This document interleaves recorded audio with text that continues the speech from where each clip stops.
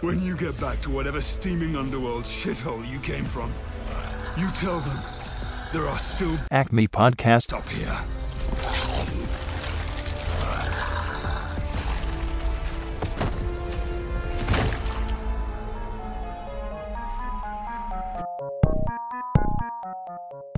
It's the Great Pumpkin!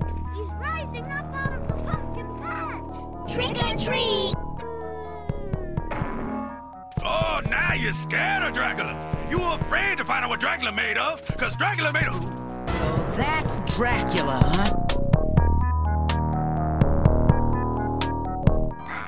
I think the cartoon just started.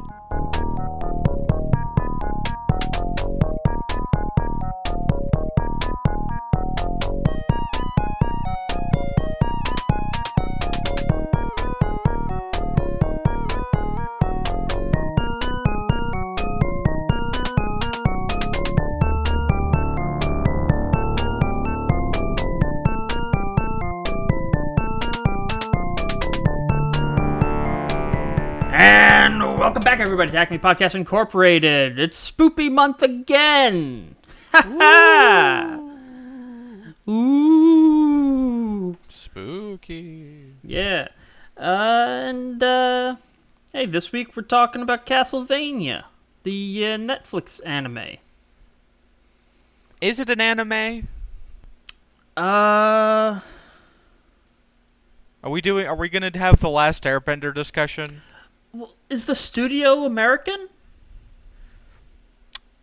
Okay, Glazer, I don't Yeah? know how to tell you this, but every show ever is animated overseas now. So, like, what? Okay, yeah, that's true. But I mean, like... Okay, It was yeah, animated like- overseas specifically for a Western audience, and it was Okay. directed by a Western team. Okay, with that's my question. you That's know. what I mean when I say was it animated over there? Was it directed by? It was directed by a Western team. It was directed and, like, done with the intent of its main audience would be Western. That's Okay. sort of the distinction that I make between anime and cartoons, because if it's the distinction that it was animated in Japan or wherever, then every cartoon ever is, Yeah, that's true. you know. Okay. I mean, and some Yeah. anime aren't even animated there. Yeah, well, because then you've got stuff like Cyber 6, where it's considered a joint venture between Western and Japanese animation studios. You know what I mean? Yeah. I mean, the distinction is mostly categorical and really doesn't matter. Yeah. Much like how is a hot dog a sandwich, you know? Like, That's true. You know, So same it, shit. yeah. That's a loaded question right there. What? But I'm of the strong opinion that a hot dog is a sandwich. okay. I genuinely don't care. I mean, you know what I mean, though. Like, I do. Yeah. It's like, is cereal soup, you know, et cetera, et cetera. It's I know exactly what you mean, and I can't muster anything up more than I don't care No, when but it I comes mean, to those sorts of that's- questions. But no, I understand what you're saying. I'm just talking about in those questions. That Mm-hmm. is a hot dog a sandwich, or is cereal a soup? I cannot Mm-hmm. be bothered to care. Yeah, no, that's fair. It's just, you know, those are like those when my mind goes to categorical I purely understand, for, you yeah. know, because humans like to put things into, like, Boxes. boxes. We Yeah. like to have things neatly organized. Yeah. Oh, believe me, I know It's all that. arbitrary at the end of the day. Yeah, I you know. For But ease it, of it's for I mean it's for ease of conversation. yeah. But anyway, Yeah. Anyway, but this, it's not anime, because if the animation director is Western, and the creative team not doing the actual animation, but doing the writing and such like that is also Western, then I don't consider it anime. it's done in a style to emulate anime, but it's not anime. Oh yeah, totally. Yeah. Just like how Totally Spies isn't anime. Yeah, or Megas XLR. Yeah. Or Avatar. Or Avatar, yeah. But they're certainly done... Some of those are done in parody of anime or to, like, rip off or market on the popularity of anime. And some yeah, are done totally. in genuine honor and respect of the genre. Or Like- both. Or both, yeah. But that's besides the point. We're covering digress. Castlevania. Yeah, we really did. It's Castlevania. Mm-hmm. Yeah. But before we get to the show, we got our weeks. Yeah. You want to go first, Kai? The only thing I really have to talk about is I mentioned I want to say like this was several episodes ago, but I mentioned a channel called Kaiser Beans and their series Kyoto Video. Talk about OVAs and shit. Yeah. They recently started doing a documentary series on the history of Looney Tunes and the Warner Brothers animation studio. Yes. Yes. You sent me one of their videos. Yeah, it was the first one. They've done 2 so far, and I haven't watched all of the second one yet, but been enjoying it, honestly. I haven't gotten to it yet. I intend Yeah. to, though. It goes really in depth. It talks about, obviously like how that early stuff was like spawned by I forget his name, but he did the dinosaur animation. He was the artist for Little Nemo. Yeah, I know. I also do not know the name, but I do know who you mean. Yeah, I mean, he wasn't the first person to do it, but he was the one to popularize it. Yeah. And then that kind of spawned all these animators and animation directors of that era, like Friz Freleng and Walt Disney himself, and et cetera, et cetera. Yeah, the Fleischers. Yeah, the Fleischer brothers. Yeah. Yeah. And everybody kind of knew each other Yeah. at that time. Yep. And it's just really interesting because it really is the genesis of like the animation as a genre, as a medium. Yeah. I almost said genre. Fuck me. No. Animation is not a genre. It's a medium. It's a medium. Yeah. I will not fall into that trap, Yep.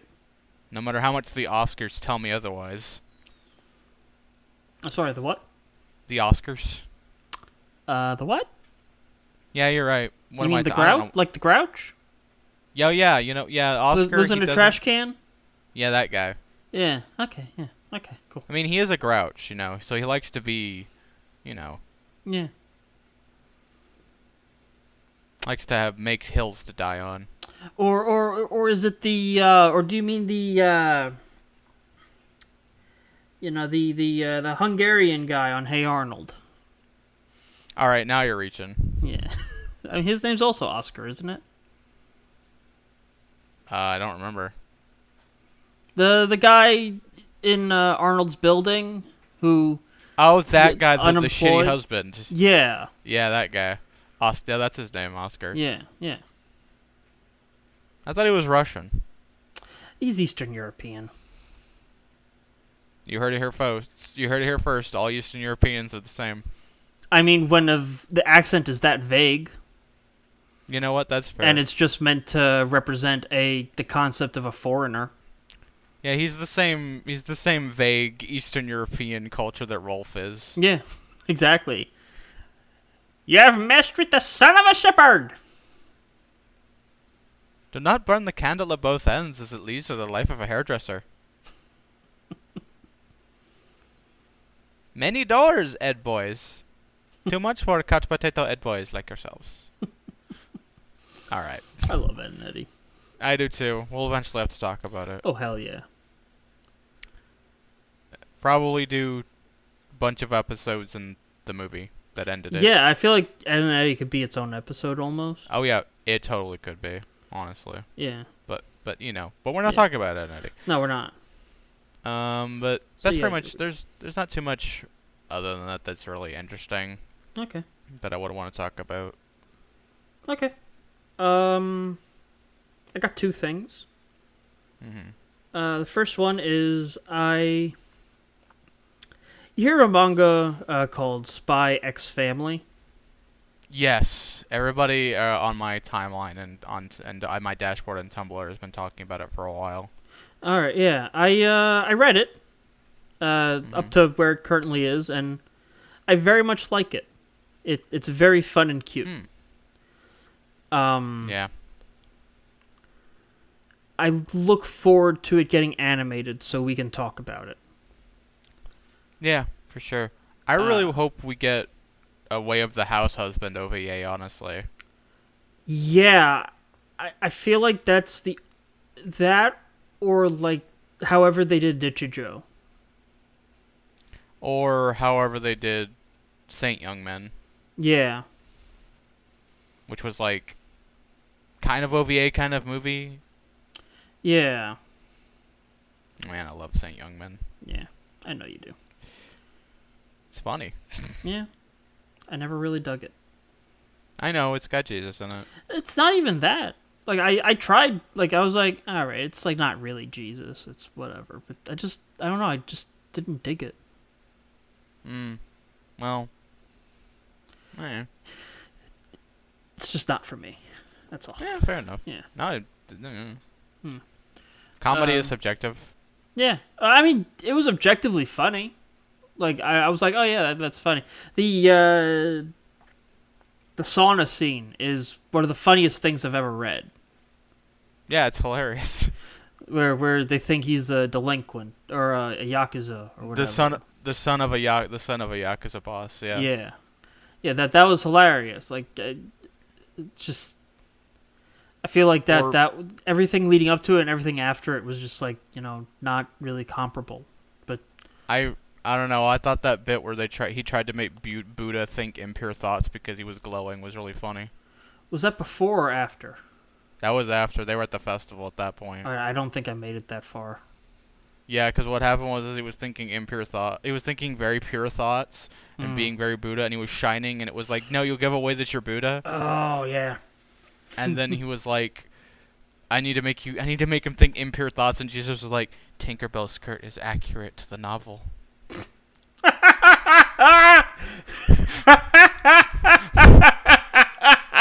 Because they were at like a quote-unquote Disney float thing. Yeah. Yeah. Maybe I'll give it another try at some point. Yeah, that's good. We'll if you want to do that around Christmas time. I mean, yeah. We could do it with another similar comedy thing. Yeah. Like, Golden Boy or some shit. I don't know about Golden Boy.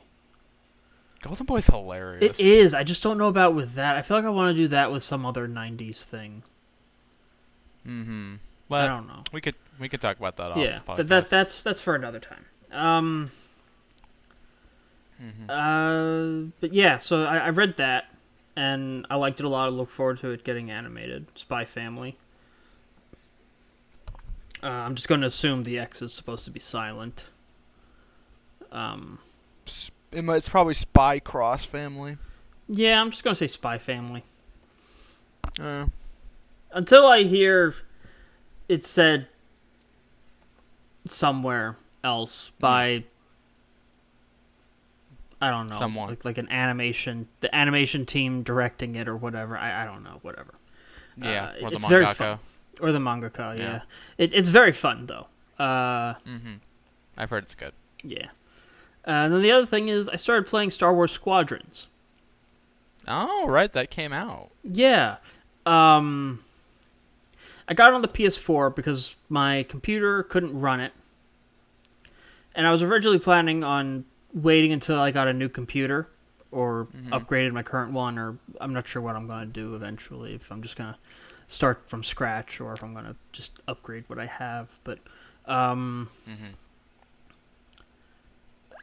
I was going to like wait until I had like a really powerful thing and I could get like a VR headset and a flight stick, and I'd do it like super hardcore and live out my dream of flying an A-wing.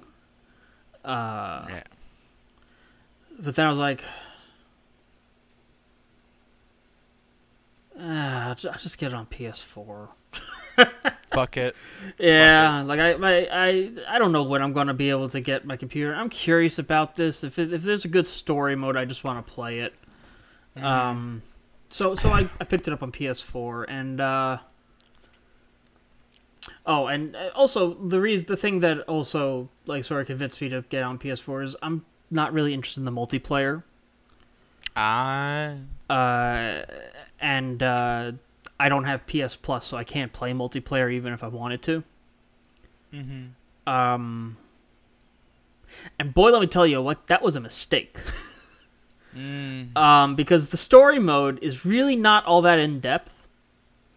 I haven't beaten it yet. It's just sort of there. There is a story that I am curious about how it's going and where it's going. And interestingly enough, actually, the day before I started it, I finished reading a Star Wars novel, and the game references that novel. So it was like a nice little... Oh, that's neat. Yeah. Bit of serendipity. Yeah. The book I was reading is the second in a trilogy.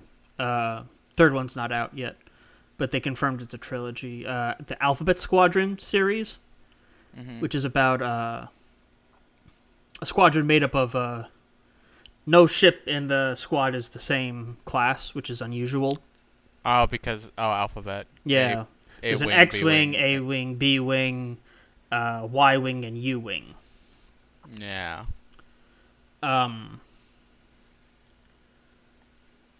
And also... But yeah, anyway, it references Alphabet Squadron at one point, and... the book also references the squadron that you play as a part of in the game. Oh, that's cool. Yeah. So I was like, oh well, hey, what do you know? But yeah, the story mode. So okay, you have character creation. You have a very limited character creation in the game. I knew it was limited going in. It was just like picking your portrait type thing. It wasn't going to be sliders and all that. Yeah. And you get, you can unlock like different types of flight suits and different helmets and stuff like that. And you also play on the Empire. You switch back and forth every few missions. So you fly both New Republic and Imperial Remnant. I see. If I can play Empire, all I want to do is play with a TIE Interceptor. Yeah, I'll get to that. Because I love the TIE Interceptor. Same. It's of the TIE fighters, it's the only one I really like. Yeah, of the TIE fighters, it's the only one I really like. I had to think about that for a second. I like the Defender. The Defender's okay. Anyway.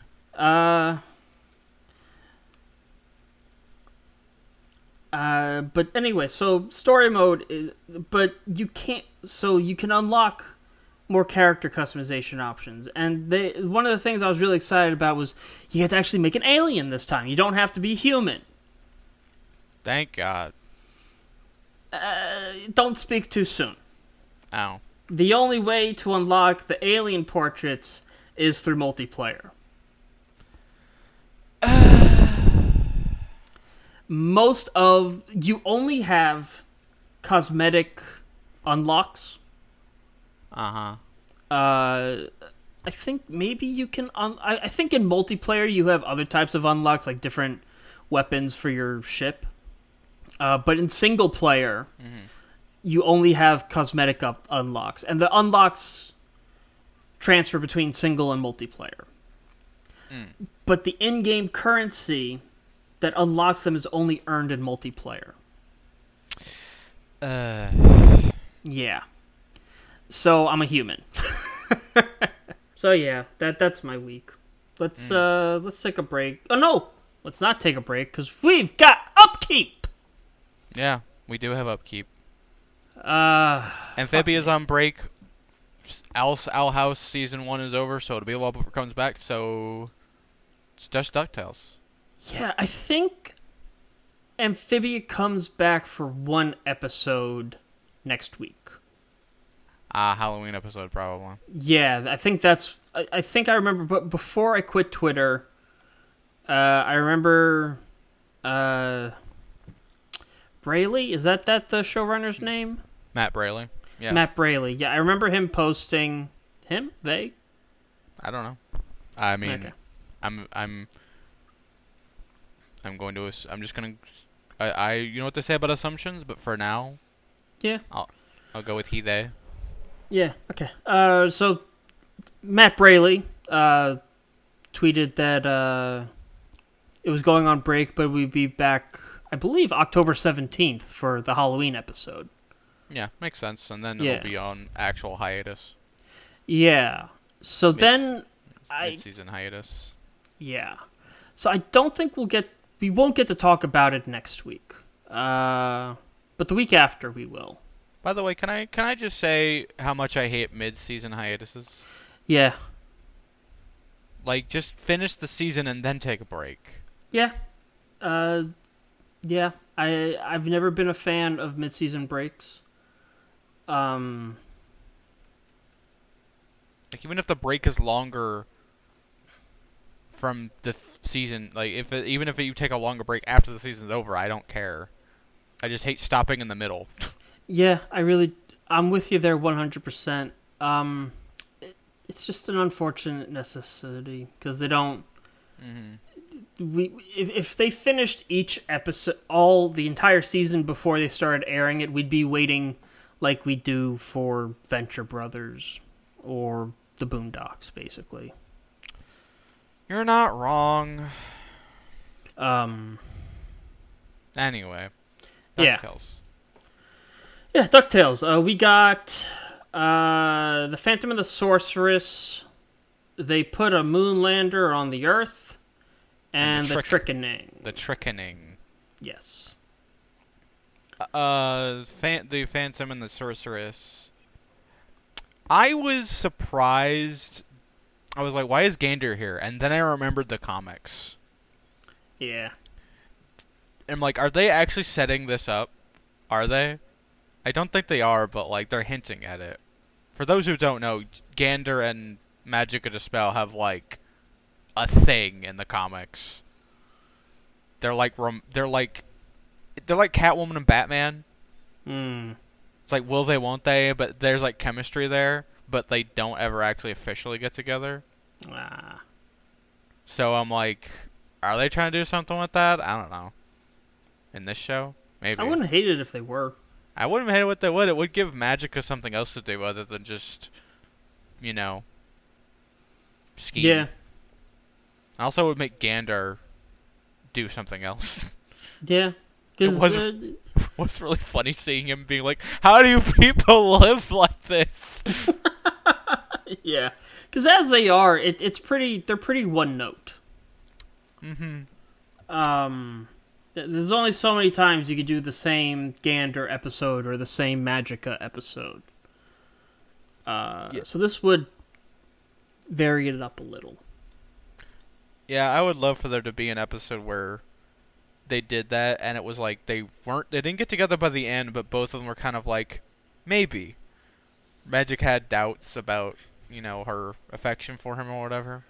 I would like it.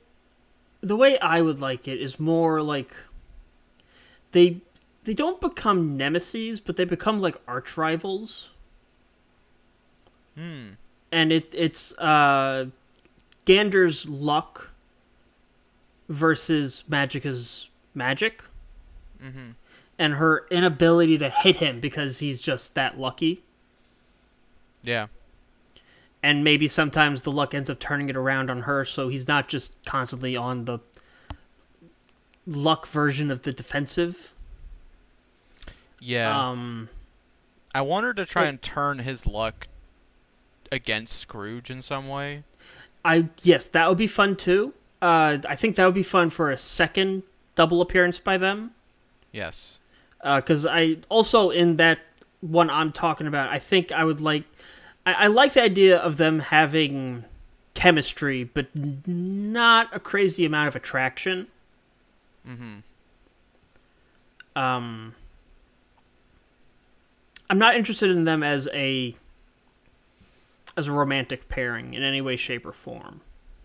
Mm-hmm. But I do like it when two characters have chemistry, and it creates the will they, won't they dynamic.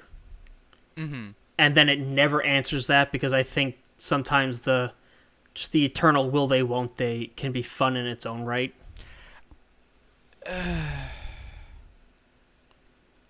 You say that, but my mind immediately goes to Friends. That's different. Is it? Yes, because that's will they, won't they. Oh, they did. Oh, now they're not. Will they, won't they. Oh, they are again. Oh, but now they're not. Also, Ross is a piece of shit. That too. Also, Ross is a piece of shit. And Gander's a piece of shit too. I mean, he is, but even I would rather hang out with Jay Gander than Ross. Yeah. Yeah. For sure. I don't want to see Magica have, like, gooey romanticness. No, what I want is for her to be angry that she has gooey romanticness because she wants to be evil, and it makes her pissed off that she has feelings at all. That's funny. I could see that. I just kind of want more of a Bones McCoy and Spock dynamic, I guess. Mm-hmm. Yeah. But, anyway, the episode itself, though. Yeah. The episode itself, it's a big one. It is. I mean, remember when we talked about how when the three girls started hanging out, we wanted episodes just about the three of them? Yeah. And here we are. We got that. Yeah. Hell yeah. Frickin' the girl trio get their own episode. Yeah. Like none of the other characters are involved at all, and I think that's neat. Except Gander, but I mean, except Gander, but you know what I mean. yeah. Yeah. Yeah. No. You're right. I'm just being a shit. I did really like that. How all of Magica's furniture was pizza boxes. Yeah. Yeah. I kind of liked her being really super pathetic without her magic, but I'm glad she has her magic back so she can actually do shit. Because that joke would have gotten old after a while. It really would have, yeah. I think if this was an anime or something where there was more time to really draw out the progression, because it was a more focused series and less episodic in nature. I would have liked to have seen her get really competent at not using her magic, and then get the magic back, and he'd be an even bigger threat. Yeah, that would be neat, actually. But that's not feasible for the nature of this show. So yeah, she's a genuine threat again, and that's good. Yeah, Is she working with Fowl at all? Do we know that? We do not. I do not believe they've been in the same sentence. Yeah, because, I mean, Blot is with Fowl, so I'm wondering if she was also with Fowl, how that would play out. Yeah, I don't think... I think we might look at a temporary truce between her and the McDucks against Fowl at some point. Yeah, I could definitely see that. I could definitely see that for sure. Yeah. Which might be sparked by her relationship with Gander. That would be interesting, yes. I'm not asking for Magica redemption. Oh, hell no. I want Magica to be like... at best. I want her to be around and just be petty. Like, she's still trying to get Scrooge's shit, but it's like petty villainy, which I think it would be really funny. See, I want something even less than that. To reference something from last week, JoJo specifically. You remember part 1? We established Jonathan and Dio are just never going to get along. Yeah. And then the next scene is post time skip, and they're working in perfect concert during the rugby match. I just want an episode of the rugby match. And then right back to her being an even bigger threat than before. Oh yeah, totally. I want her to become how she was in the old cartoon, just like there's a really crazy old lady in a shack. Oh, okay. You know, like, she's not like the big bad she was in season 1. She's just kind of like annoying. I don't think we're going to see that. Like, genuinely, yeah. I understand the appeal of that. I just don't think we're going to see that. Yeah, it's like we had old lady in a shack, her. Yeah, but I mean, it'd be like an in between of like how she was without her powers, and now that she has her powers, it's like she has her powers, but she's still kind of like, you know, not as much of a threat as like the other villains. Yeah, it could now. On your side, to defend what you want and the likeliness or not likeliness, we could get that just by nature of Lena may be stronger than her. Oh yeah, totally. Lena could just bop her. Yeah. So Lena, the existence of Lena could trivialize her down to what you want. Okay, you know what I could see happening? What? I could see an episode where the first, like, 5 minutes is a montage of Magica trying shit and then her just getting bopped by Lena every single time she tries to do it in a really comedic fashion. And then in the last scene of the montage, she falls out of the window and Gander is there. And then she comes up with the idea to try and use his luck to, like, do a thing. That would be fun. That would be very fun. That's what I could see happening. I could see that. Yeah. Yeah. But anyway. You've opened my eyes. Good. So Phantom and the Sorceress, that's enough on that episode. Well, no, I wanted to say, okay. I did want to say a couple things. One, cool to see Phantom Blot. You know, that was one of the villains that I was like, wait, I remember when we were talking about fucking theories about this season, and I was like, holy shit, what if Phantom Blot shows up? And he does. Yeah. Good call. And the other thing, I'm not the biggest fan of Lena's, like, magical girl design. Yeah, it's too toothpastey for me. Yeah. And the other one last thing I did want to say about this episode was that one might say that friendship is magic. Ha ha. It's right there, man. Come on. Yeah, no, you're right. Good call. Good call. But yeah, next one is they put a moonlander on the Earth. I'm happy to see Penny again. Yes. I'm also glad that they kind of stymied the launchpad thing. Yeah. Because as much as I related to Launchpad in that reaction, it would have been boring. You know what I could see happening? Remember that episode of Darkwing Duck where it was like the team of superheroes? I could see Penumbra being a member of that team of superheroes with Gizmo Duck and shit. Yeah, I could see that. Yeah, it's Penumbra, fucking Darkwing, Gizmo Duck, and like probably one other person. Scrooge. Scrooge has earned it. I want Stegmutt to come back. Yeah. Yeah, I want him to come back. That'd be good. Oh! Astro Boyd. Oh, yeah. You know, yep. He could be on it. Oh, yeah, yep. You're right. You're correct. I want to watch that show.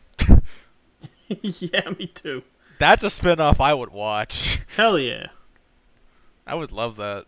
But this is just fun. It was nice seeing her again. It was nice. This is true of this episode and the next one. It's nice just seeing Della around. Yeah. Like, maybe not involved in the plot all the time, but just like, you know. She's about as involved as Donald usually is. Yeah, I mean, I would like more episodes about her, but it's nice that she's, like, they didn't just forget that she exists. Yeah. Yeah, absolutely. It'd be really easy to do that, honestly. It would, yeah. Because so much of the focus is always either on the kids or on Scrooge himself. Totally. Or Launchpad. Or Launchpad. Yeah. I'm waiting for another Darkwing Launchpad episode. I feel like I've seen actual stills of Darkwing and Goslin. Like, not just that one promotional. I've seen stills, like, up on Instagram from a preview or something. Yeah. So I feel like that's got to be coming up. Mm-hmm. I want that, because, I mean, I wouldn't necessarily want Negaduck to come back immediately, but I would want, like, you know. Here's the problem I'm having. Mm-hmm. How many of Darkwing's villains did they not already show? Yeah. No. How many of the villains we know for Darkwing are the TV show characters in this continuity? Steelbeak is one of Darkwing's villains. Okay, so Steelbeak is real. Steelbeak is real. Yeah, Steelbeak is one of Darkwing's villains. Also, Taurus Bulba has not shown up at all. Taurus Bulba was Darkwing's first big villain. That's right, yeah. In the 3-parter. So okay. We also never saw Bushroot either. Okay. More what I mean is, which of his villains did we see in actual reference to the TV show Launchpad watched growing up? We saw 3. We saw the Liquidator, Quackerjack, and Megavolt. Okay, so everyone else is on the table. Yeah. So Bushroot, Taurus Bulba, Steelbeak. Yeah. It's a shame. I was hoping for Megavolt.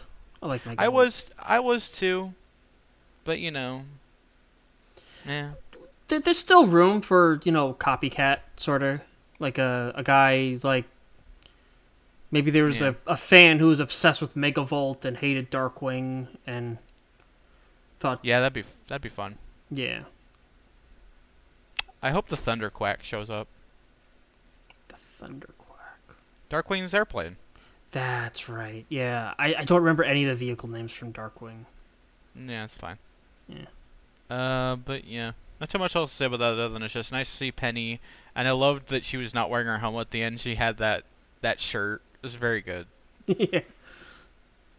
Oh, I like the Dewey subplot. The Dewey subplot was fun, yeah, but no, I like the other Moonlander working for Glomgold. Yeah, and he's like his yes man. Yeah. I really like that dynamic, actually. Yeah. And I loved how they were like wearing like super 90s outfits. Yeah, they were. It was very good. Also, Penny really likes hamburgers. Oh, by the way, that was a very subtle reference. Hamburger Hippo is from Darkwing Duck. Oh. Yep, it's Launchpad's favorite restaurant. Alrighty. Hell yeah. God, I'm a nerd. Yeah, you are. But that's like one of your favorite shows, right? Yeah, it is. I love Darkwing Duck. Alright, yeah. So, you know. Yeah. Looking forward to eventually talking about it. Yeah. Do you have anything you want to pair with it specifically? We could pair it with the original DuckTales. Okay. Yeah, sure. We could watch like some of the best episodes of the original DuckTales and the best episodes of Darkwing Duck. Okay. Yeah. No arguments here. No more humans here. So the Trickening. Trickening. This episode was fine. Yeah, I can't believe no one ever told Launchpad what the fuck Halloween was. Yeah, I liked the setup of the episode, and I really liked that it was about Huey and Louie's relationship. Yeah. Because those two really haven't had, like, a thing, like, at all, and I really liked that this is sort of continuing of Louie's, like, overarching character growth that we saw from last season. Dewey got like the top billing for season 1 and season 2, and Louis got season 2. That's right. Louis got season 2. Huey hasn't gotten anything. Yeah, Huey really had. He's had a couple things this season. Yeah. But still not really enough. He's still. He's got a lot of room to grow, but part of that is definitely a way to grow the character is by growing the dynamic with another character. Yeah, totally, and I liked that dynamic. Yeah. And other than that, this episode was meh. Yeah, it was okay. Like, I feel that this was a gigantic missed opportunity to introduce Morgana Macabra from Darkwing Duck. Yeah. Could have done that. Like, the house could have been her house, because she has a whole fucking slew of monster relatives. Yeah. And that would have been this would have been a perfect, like, the ending could have been exactly the same, except it was Morgana, and that would have been a fun thing. Yeah. It would have made the episode more interesting. For sure. Yeah. But that's just me, wanting Darkwing Duck stuff. I know. I didn't really have it. The Launchpad story was the one part that interested me the most this episode. Yeah. Just because, I don't know, I like Launchpad. I relate. Mm-hmm.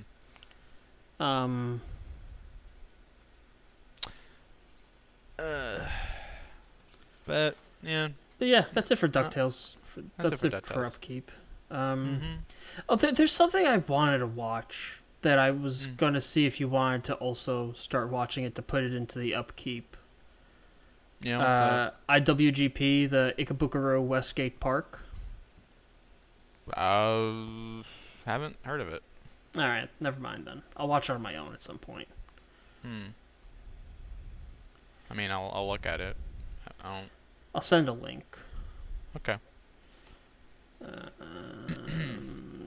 There we go. It looks like it could be interesting, but it could also be nothing. So I really don't know. Yeah. But yeah, that's it for upkeep. We're going to take a quick break, and when we return,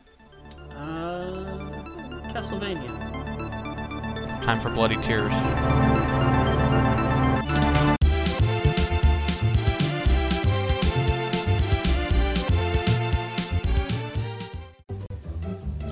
Now we're back on our show.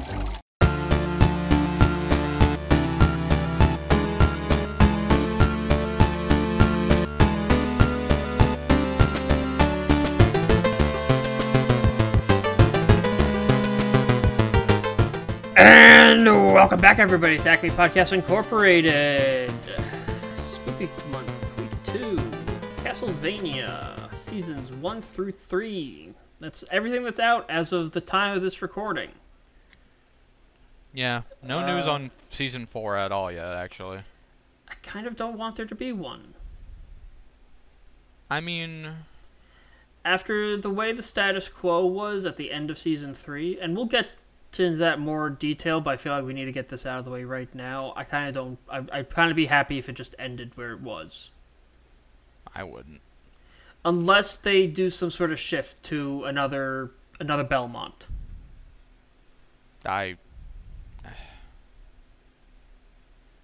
Anyway, we'll get there. Yeah, we'll get there.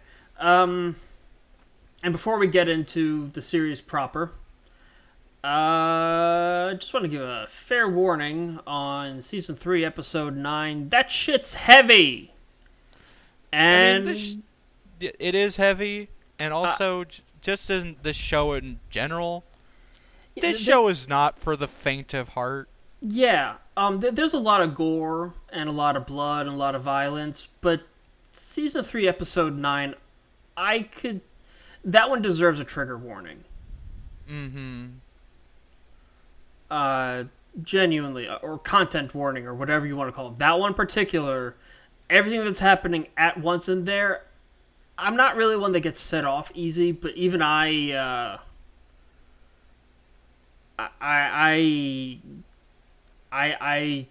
did not feel good watching that. Mm. I tightness in my chest, and I had to walk away from the TV for my computer for a little bit. I just did not enjoy that. Did not enjoy that at all, from any point of view. Not even from like a intellectual, what it did for the future of the series. It made me. That episode is what makes me not want the series to continue. I would just hate for it to end off like that. I don't see it getting better. All right, well, whatever. Yeah, but We'll get there. Let's before we get into it real quick, this specifically, the first 2 seasons basically cover a modified version of Castlevania 3. Yes, Castlevania 3. Our main characters are Dracula, Trevor Belmont, Alucard, Adrian Tepesh, And Cypher Bernardes. Yes, Cypher Belnadish. And then we have supporting cast of Hector and Isaac and Carmilla. Lisa Tepesh is also Yeah. relevant, and in the first few episodes of the first season, the Bishop is pretty relevant. Yeah. Godbrand. Godbrand, yeah. I enjoyed Godbrand. Godbrand was a fun character. Yeah.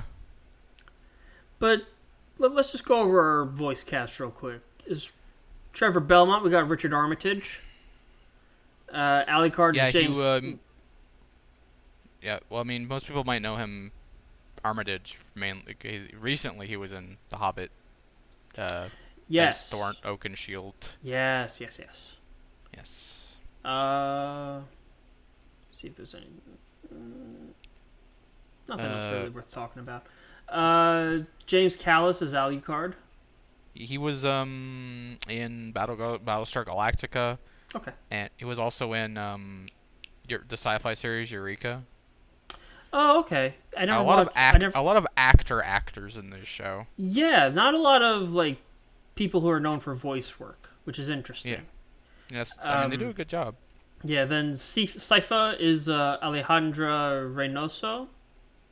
I don't recognize her. Let's see. She was in Winx Club. Oh. She was in. Well, she was a background character in a couple video games. Mm-hmm. She was in G.I. Joe Renegades as Elena Schnur. For 1 episode. So she's a tertiary voice actor a lot of the time. Yeah, this is, as far as I can tell, this is like her only real leading role, other than Good for her. Yeah. Well, I mean, Winx Club, she was Flora. I don't know if Flora is a main character. Flora is one of the main girls. Yes. Okay, so that's her other leading role. Yeah, she's the okay. Yeah. And then she's in what seems to be a live-action TV series from this year, where she plays a character named Kira in a show called Artificial. Got it. Which seems to be focused on Zoom meetings or something. All right, well. Yeah. Topical. Yeah, how topical. But yeah. Then, Graham McTavish is Dracula. He was in, Preacher. The Yes. AMC series. He's also, it was also an Outlander, which is also AMC. Yeah. No, it's Stars. Stars, that's right, yeah. And he's also in, I think he's in one of the Uncharted games. Okay. He sounds familiar. Let me see. Mm-hmm. He's Dwalin in The Hobbit. Oh, okay. The bald dwarf with the black beard. Oh yeah, that guy. He was King Atlan in Aquaman. Mm-hmm. He's Fergus McDuck in DuckTales. Oh, frickin' the dad. Yeah. Ah, that's fun. Halo Wars 2, Transformer. He's Titus and Vernon in Transformers: Robots in Disguise.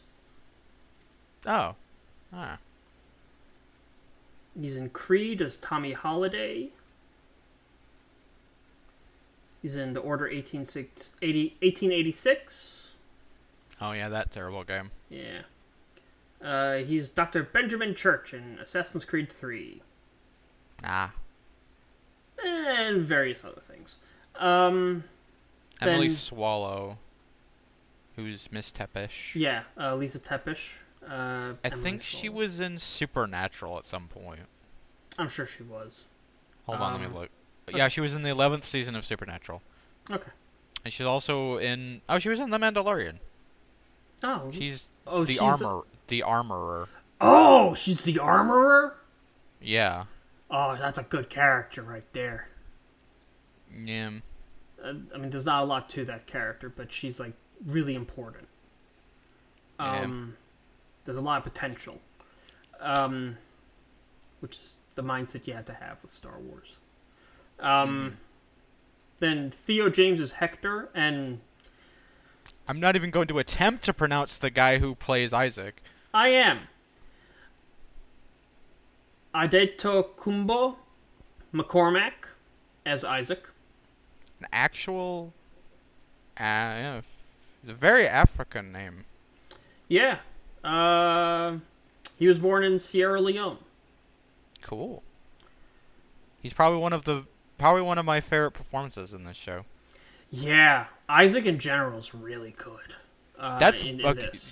Yeah, that's why I said I would be bummed out if the show didn't continue, because I actually kind of want to see where his story goes. Okay, yeah. If the focus shifted to Isaac, I'd be very interested. Yeah, but Peter Stormare was Godbrand. Oh. Yeah. Fucking Peter Stormare. Peter Stormare is in a lot of shit. He's been in he was in The Big Lebowski. He was in Armageddon. He was in fucking Minority Report. He's a big time. God, what else? He was in Fargo, wasn't he?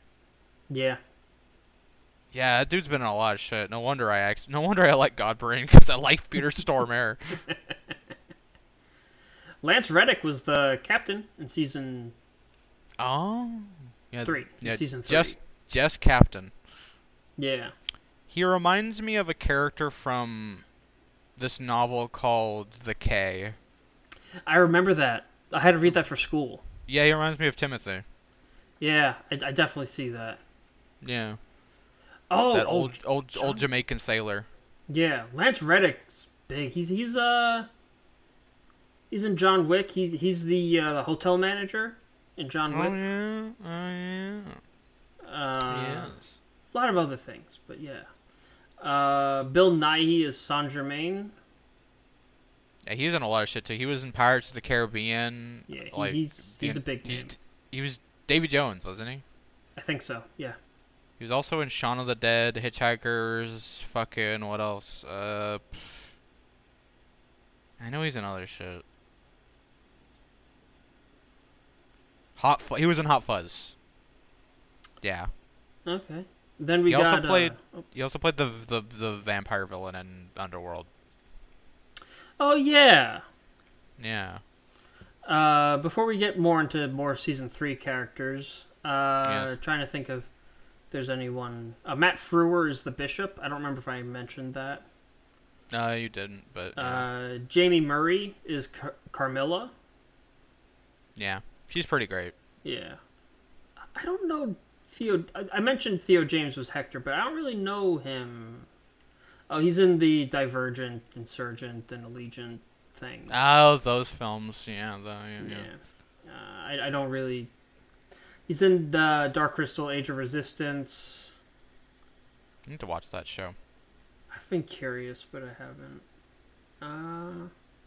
Yeah, the stuff he's in is not really stuff I know. Oh, he's in The In-Betweeners. I've heard of that. Haven't seen it, but I've heard of it.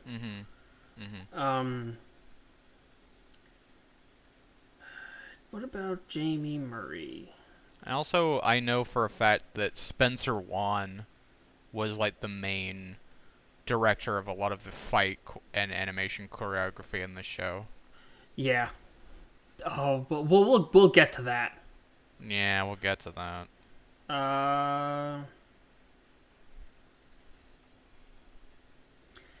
Nothing else really. Jamie Murray's been in a lot of stuff, but none of it's really anything. She was in Gotham. She was in Sleepy Hollow. Warehouse 13. Warehouse 13's good. Never seen it. It's good. I liked Sleepy Hollow season 1. Season 1 was good. And then they killed. They took away all the interesting cast members. Yeah, and they killed the black main character, Yeah. the black female lead. Yeah. Hate it. That Yes. that show had promise, and it did. fucked it all up. Yeah, it really did. I liked it, and then dropped the ball super hard. Yeah, and it's kind of how I feel about Castlevania.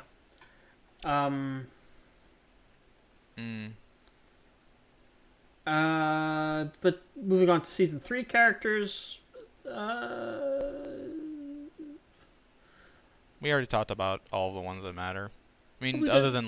than the sisters. yeah, Jessica Brown Findlay is Lenore. Yasmin Al-Masri is Marana. And Ivana Milicevic is Striga. I like her.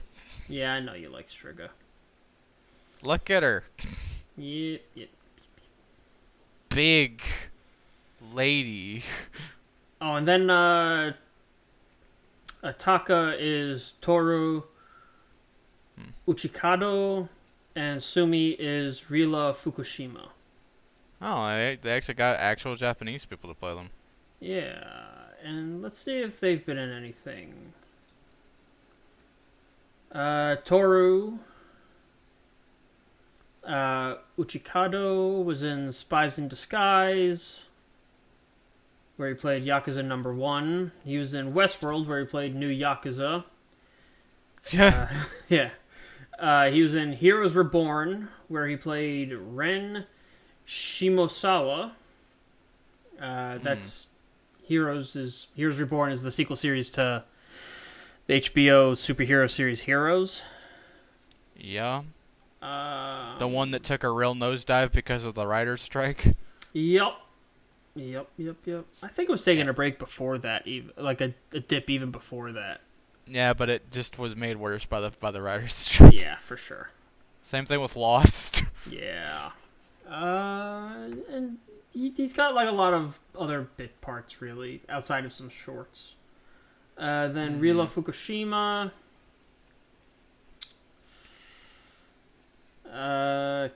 Castlevania. A TV series called SWAT. Oh, she was Tatsu in Arrow. Oh. The DC hero Katana. Yeah. Yeah, she was that. Yeah. Cool.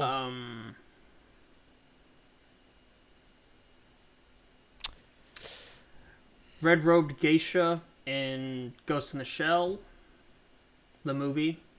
Yeah, so she's been bit parts. Yeah. But yeah, I don't really. Oh, she was Yukio in the Wolverine. Oh.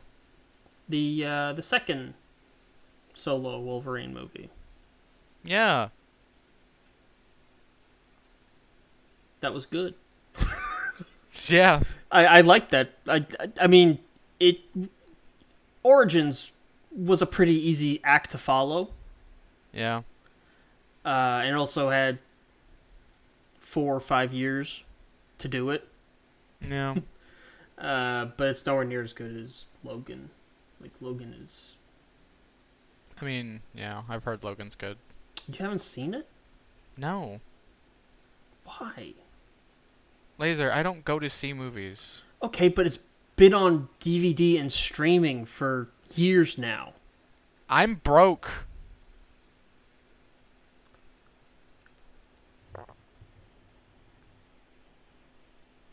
That doesn't do really you- stop most people from being able to watch movies. Yeah. And Okay, whatever.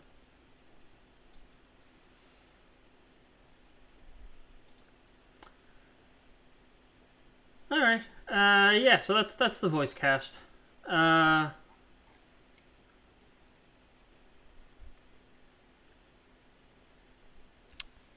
as for the show itself, I mean, what I mean is, you could pirate it. yeah, I just whatever. I'm not gonna get into this. Okay, whatever. Like, I didn't care enough. Fair enough. That's a shame, because it's really good. It's probably the best superhero movie, period. Yeah. Anyway, so yeah, let's start at the start. Season 1. Which is basically just 4 episodes that set up the trio, pretty much. Basically, yeah, it's getting them all into the same space. Yeah, I'm still bummed that it's the Castlevania 3 cast sans Grant. Okay, now this is another case where you know a lot more about the base property than I do. Mm-hmm.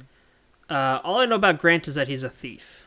He's a thief who can climb on walls, and he's like really good at what Okay. he does.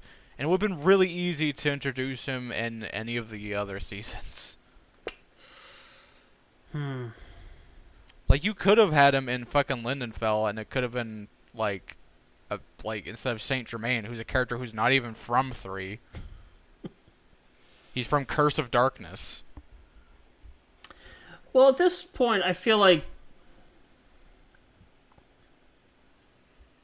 how much I know Warren Ellis is like he developed the series, but how much do you know how much direct influence he had on the writing itself?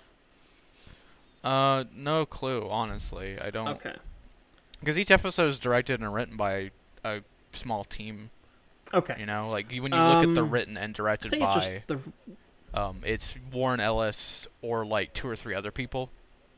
okay. It's like different. It changes every episode. Like certain Got it. episodes are written by different people and directed by different people. But Warren Ellis is like the main director, I think.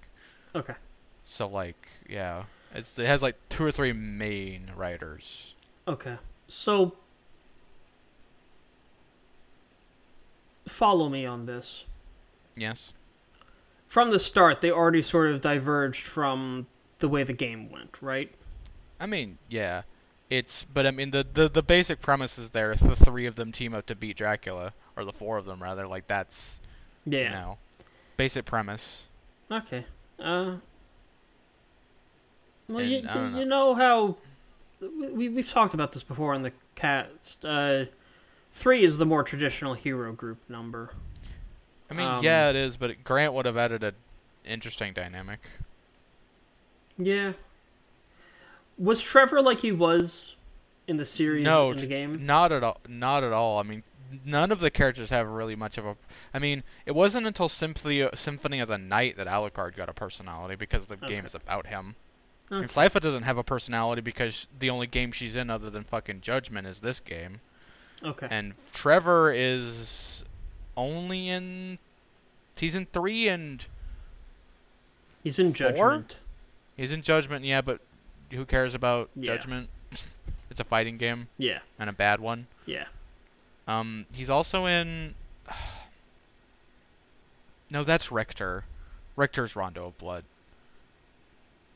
Yeah, I think 3 is the only one he's in. Okay. Well, No, he's in Curse of Darkness. okay. He's in 3 and Curse of Darkness. So Does that he- makes sense why they are introducing Curse of Darkness characters because he's in it. Okay. He's okay. He was in 3. He was in Curse of Darkness in the comic adaptation. Okay. What was his personality like in those? Oh, he's also a boss in Symphony of the Night.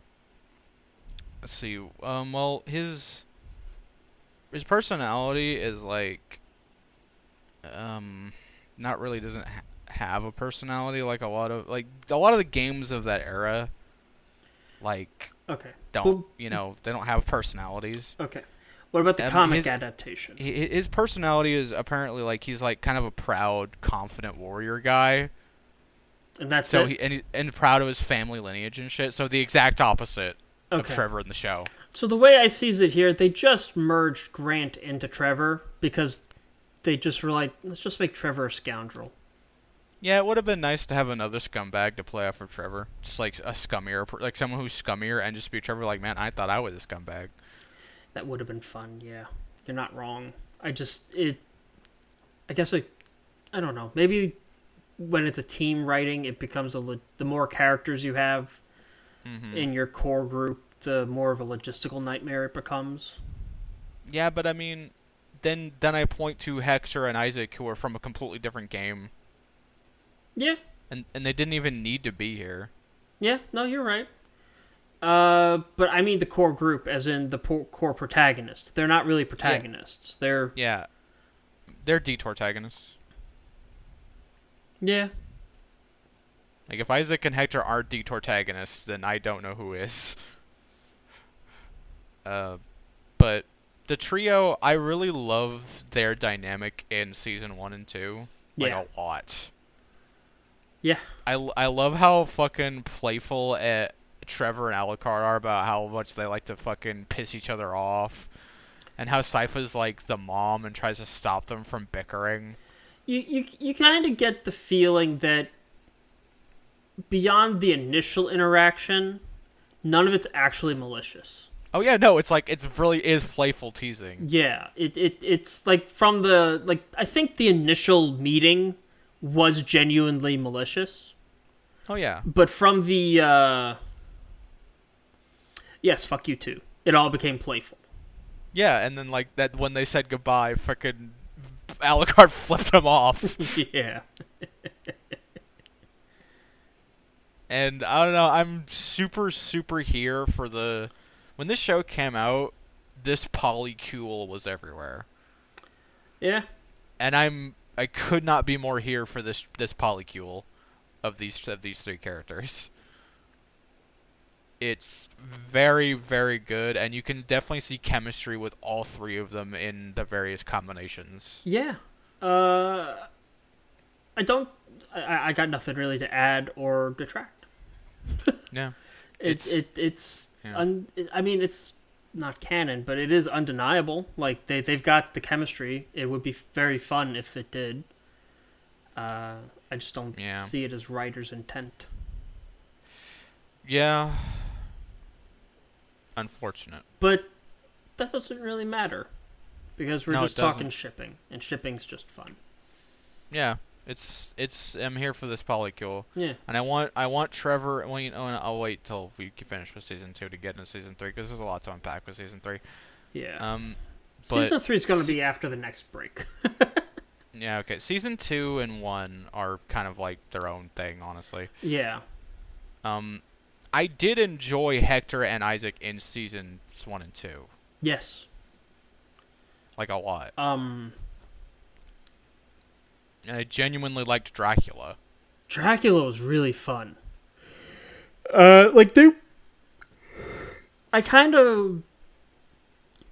want to say there's really no bad character in the first 2 seasons. I mean, poorly written or whatever. Yeah, Because no. the only, poorly written characters are the ones that had no writing at all. Like Cho. Or Yeah, the and that's not- Indian vampire. yeah, And that's exactly. because they're set dressing. You know? If they hadn't Yeah. died, we'd probably see them with actual personalities. And when we get to 3, we'll talk more about Cho. But, yeah. But of the named characters, no bad ones. No bad ones. No badly written characters, that's for sure. Yeah. In the first 3. What? In the first 2 seasons, I mean. First 2 seasons. In the first 2 seasons. Yeah. But we said we were going to talk about this, but the standout thing about this show is its fight choreography and animation. Whew, yeah. Holy shit! Remember how I said I'm a sucker for staff fight choreography? Yeah. I'm an even Whips. I'm an even bigger sucker for ropes and whips. Mm-hmm. Like when there's like a really well choreographed Wonder Woman Lasso of Truth fight scene, I go bananas. And same with Trevor's whips. Yeah, he does my favorite thing he did was when he wrapped the dagger or the short sword around the tip of it and he threw it at the Cyclops' eye. That was that's a really good one. My favorite is whenever he like redirects the tip by like bending the length of it with his finger. Yeah. And he does like causes a sharp change in the trajectory of the tip. I love that. Or when he kicked it into that one vampire's mouth. Yeah, that too. Yeah. My favorite kill has to be when Sypha froze Cho when she turned into fog. Yeah, that was really good. And just smash! That's my favorite kill. Oh, okay. This brings me to another point I wanted to talk about, actually. The listeners probably don't know this, but I know you for sure know this. I don't really enjoy playing casters in things. D&D, video games, anything. Oh, yeah, spellcasters, yeah. You're not a wizard guy. Yeah. And that's because I don't like how games, like, gamify magic. Mm-hmm. But the way Sypha, whatever, does magic, I like that a lot. I mean, because she's basically a firebender and a waterbender fused together. Yeah. Yeah. The way she uses shit is like how a bender would use shit. Yeah, I guess that is the core of it. Yeah. It's a more it's more dynamic, it's more fun. It's flexible. Yeah. You would want if you wanted to be a caster, you would want a system that was less crunch in terms of its magic system. I would really just want a character action game where instead of swords and guns, I have magic. Play Bayonetta. I did play Bayonetta. I didn't really get to magic much. I was mostly guns and sword. I didn't get very far. Yeah. But as we mentioned, there's a lot of like references to the games. Obviously, like every character here isn't like there are every important character is from the games. Yeah. Carmilla is a recurring boss in the games, and Alucard is a recurring character of the entire series. Yeah. He first shows up in this game, and he's the main character of Symphony of the Night, and he's like a recurring cameo character in a lot of other games like Aria of Sorrow and shit like that. Yeah. And, Trevor apparently looks like he appears in this and Curse of Darkness. Yeah. But pretty much almost every Castlevania is about a different Belmont. Who is it in Circle of the Moon? Circle of the Moon? I forget her name. She's the only Lady Belmont we ever fucking see, that's for sure. Okay, then I'm not thinking of Circle of the Moon. Wait, hold on. Hold on. Maybe I'm thinking of a different thing. I'm thinking of Portrait of Ruin. Or am I thinking of a different one? Circle of the Moon. Yeah, I'm thinking of Circle of the Moon. Okay, hold on. Let me look. Let me look who's the character in that. That's oh god, what's his fucking name? Trying to remember. That's Nathan Graves.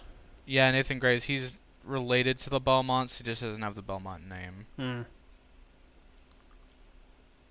It's the only Castlevania game I ever owned. Yeah, I thought you were asking about like different one. Portrait of Ruin is yeah. And then Aria of Sorrow is Soma, who is do you care about spoilers? Considering I'm probably never going to play Castlevania, no. Soma is the reincarnation of Dracula. Oh, okay. So a lot of people are thinking that if this show keeps going, we'll do that.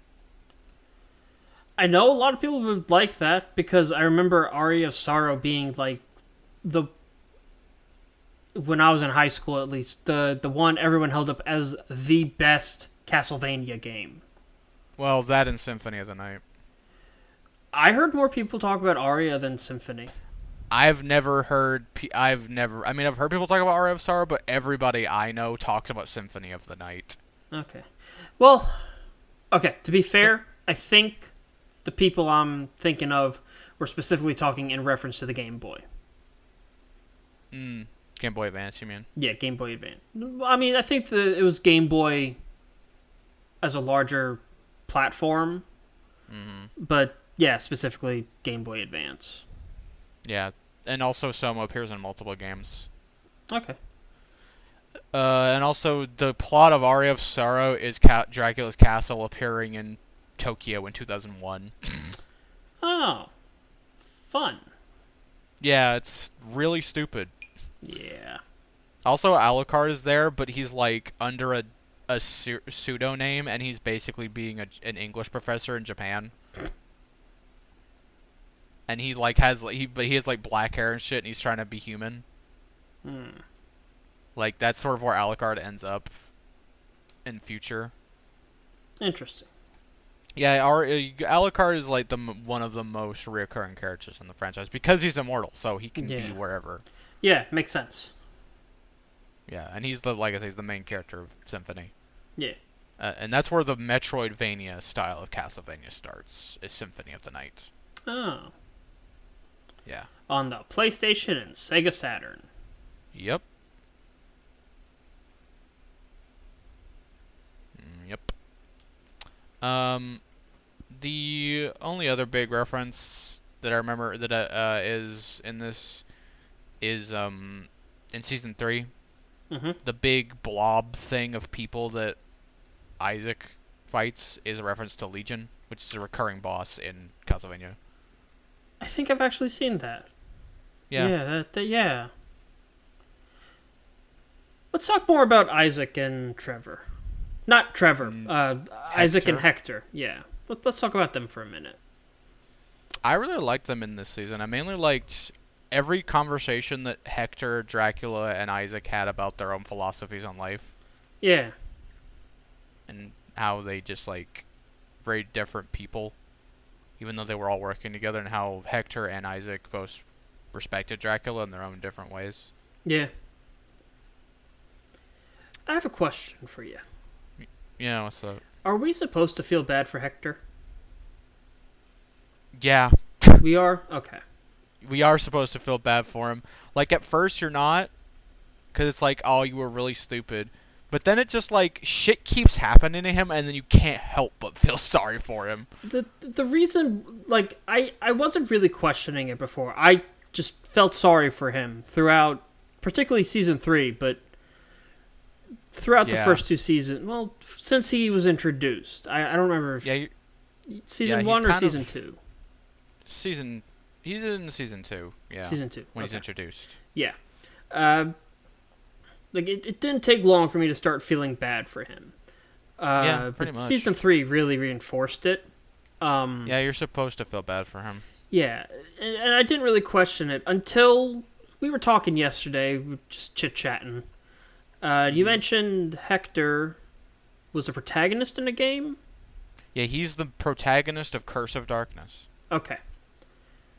So do you think we're going to see a face turn on him at some point? Yeah, I think what we're going to is Hector is eventually going to get big revenge. I can dig it. That's what I want. Like that's why I want more. Is I'm like, yeah, we're setting up all this shit for him to have bad things to happen to him, for him to get big revenge. Yeah, let me clarify my point. Mm-hmm. I know we're getting more. Yeah, I don't want more. I'm fine leaving it where it is for me. Personally. I want more because I know. really want big revenge. But I just mean I don't think I'll watch Season 4. I will. I know you will. But Season 3 just left such a sour taste in my mouth that... Well, you want to get to Season 3? You want to finally unpack this luggage? Oh, wait, no. I have to mention the best scene in the entire show. Okay. When Dracula is fighting Alucard, Mm-hmm. and they bust into Alucard's childhood room. Oh, that was heart-wrenching. Oh, so good! Yeah, that was like the... Oh. Yeah. That was so fucking... Oh, and Alucard still had to kill him. He had to. He had gone too far. And then, at the end, when Trevor and Sypha leave, and he just cries. Yeah. Give this man a hug. Yeah. Please, someone give him a hug. He needs it. Christ. This man needs a hug. I gotta say, throughout I didn't really disagree with Dracula. I mean, okay. Like, yeah, he went too far. He needed to die from the perspective of a human. Oh yeah, no, totally. But if I was in his shoes, I would have done the same goddamn thing. Oh yeah, no, it's one of those things where it's like cool motive, still murder. Yeah. You know, like, yeah, I get where you're coming from, but yeah, but that scene is like, that's his redemptive moment. And it's not a redemption. It's not like a... Redemption implies a forgiveness for what he did. And it's his final humanizing moment. Yeah, that's a better word. It's the thing that makes the existence of Soma make sense. That's kind of why I really want more of this show, because I would love for them to explore that, because Soma is a reincarnation of Dracula. Yes, I don't think we're gonna get that. I don't think we're gonna get Soma. I don't know. We'll find out, won't we? Because I was looking at the wiki page for Soma, and the dates on him are 2035 as the earliest date. Okay. I don't see us doing that big a time skip, except maybe as an epilogue. Well, that's what I mean is that, like, we could totally do, like, finish up this Curse of Darkness Part 3 timeline, especially considering that Castlevania is a generational game series. Yeah, I know. It would be so easy. It's not hard. Here's the thing, though. Yes? We're not dealing with video game writers. Okay. We're dealing with people who will want to keep writing the same cast until they finish the story of that cast, and then they'll say, "Okay, we're done." Mm-hmm. That doesn't mean I can't want it. Yeah, no. I agree. I just don't think you should let yourself hope for it, is what I'm saying. I'm not hoping for it. I'm just saying I want it. Okay. I always have ever since The Last Airbender, I have never been a person who tries to get my hopes up about anything. The Last Airbender killed that part of me. Okay. Because I was one of those people that was like, no, it'll be good, shut up, though. And then I went on my birthday to go see it. Okay. That sucks. Yeah. That'll kill it, won't it? Yeah. I'm of the mind that if you're not hoping for it, there's no point in mentioning it to begin with. I guess. That's where I'm coming from. That's why I feel like that's where this conversation is coming from. Well, then why did we have all those conversations about fucking, like, DuckTales? Like, I don't know. It's like... Because I was under the assumption that those were things you were hoping for. I mean, it doesn't matter. Like, Yeah. I always hope for things, but there's always something in the back of my mind that's like, you know, I'm expecting at any moment that none of it will happen when it comes to media. I've been disappointed too many times. I've just realized something. What's that? Most of our conversations, like the one you're just talking about, are you saying the things you want and me thinking that those are the things that I think that you think are going to happen. Yeah. And that's where our arguments come from. Yeah. I just want it. Like, doesn't mean I think it'll legitimately happen. I just think it'd be cool. You know? Okay. Yeah. Like, if it happens, that'd be cool. But if not, oh well, that sucks. I like more conversations along the lines of what do we think will happen. I mean... That's where my brain goes. What I think will happen is big revenge. Yeah, for sure. But I that don't know moment... if we'll see Werewolf Isaac, though. I mean, Werewolf Hector. Wait, no, I was wrong about the werewolf thing. That's a different okay. character. That's a different character, okay. Yeah, I can't remember his name, though. Okay. He's a... Yeah, Hector is not a werewolf. He is a devil forge master, like in the show. Yeah. Um... Does he forget fight the name using that later on? Yeah, he's got, like, magic and shit. Okay. He uses, like, he uses a sword, the vampire killer, and he has, like, magic. Okay. Yeah. I forget the name of the werewolf character. He's from one of the older games. Cornell. Cornell? Okay. Yeah, Cornell. Alright. Yeah. You want to talk about Hector and Isaac's backgrounds? Yeah, like... Isaac was a slave. Like, there's no, he's a black man in, what is this, 1400s? And... Yeah. Like, there's no getting around the fact that he was a slave. Like, it's very...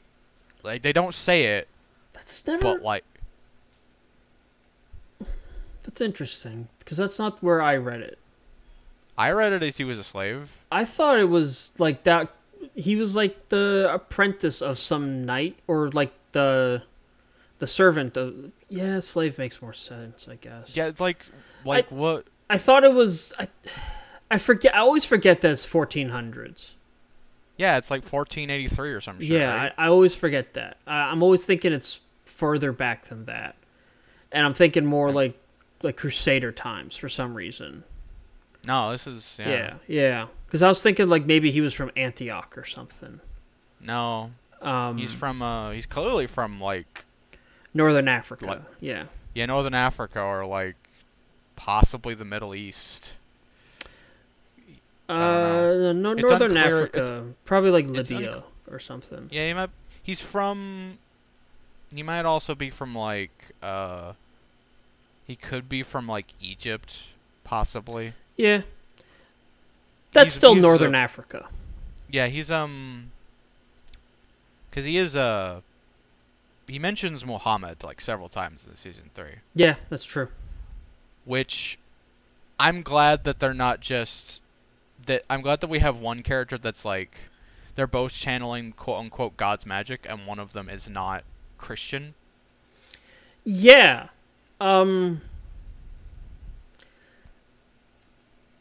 The show's philosophy on God is very interesting to me.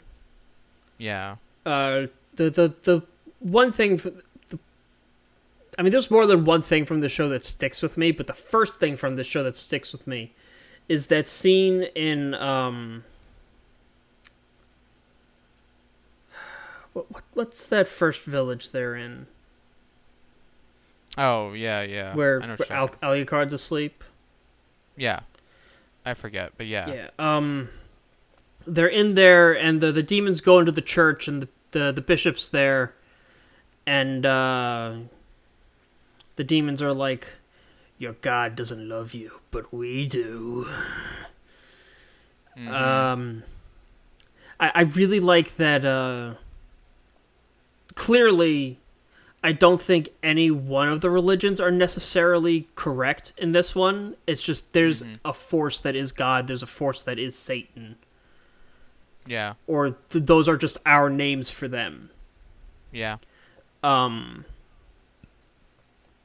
And just because, and it's like, just because, you're in a church, that doesn't automatically mean you have God's protection. I like that. I like that setting. Yeah, it's interesting that, like, God isn't... he does clearly whatever this god or whatever the force is, it like does pick and choose who it gives its blessing and power to. Yeah. And it works. They work like not to quote the Bible, but God works in mysterious ways and all that shit. Yeah, yeah. Because I think it's purely a meritocracy type situation here, where it's not so much going by scripture, but more intent and Yeah. the nature of your deeds.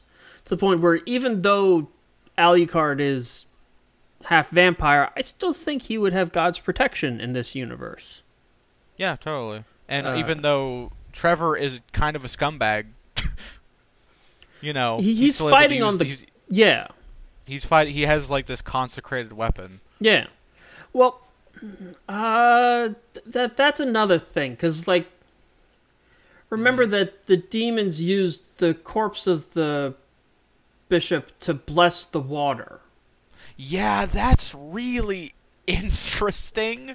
I think there's something about consecration that supersedes God's will. Yeah, I don't know. It's that was one of the most interesting things that makes me really question what this show's philosophy about what God and the nature of hell is. Like, honestly, that was one of the most interesting ones. Yeah, to me, it feels like it's less of, like, hell as a biblical sense and more hell as a planar sense. Yeah, I think that's what it is. I think heaven and hell are just like places. Yeah, and you're just all those other places. And you're just channeling the energy of those places. Yeah, And one is not good or evil. It's just, you know. yeah, and God's not necessarily in heaven. Yeah, no, not necessarily. Like Also, I we don't even. Also, God might not even be real. Yeah. Like, we don't know. It's like it's really left open. Yeah. For interpretation, like real religion. Yeah. For sure. Which is really hard to do in a show where magic and demons actually exist. Yeah, it is kind of. I think it's an easy way to do it, just to write it off as it's just another type of magic. Yeah, that it is, has but been codified into religion. Yes, but it's more complicated than that. It clearly. is, yeah. Because there's no reason for the demon. The demons could have just been like, "You believe in God? Seriously?" But they specifically call out that God isn't protecting him, not that God isn't real. So, and also that demons aren't necessarily like they. How do I put this? Is that all the demons are souls from hell? The way it seems to me is that sinners wind up in hell. Yes. And then, just by nature of being there and the torture that they have inflicted upon them, it warps them into demonhood. Yeah, kind of like what happened to Lucifer. Yeah. How Lucifer was an angel, but he was in hell for so long that he became something else. Yeah. Because God did create hell. Yeah. He created the heaven and the earth and hell. He created everything. Yeah.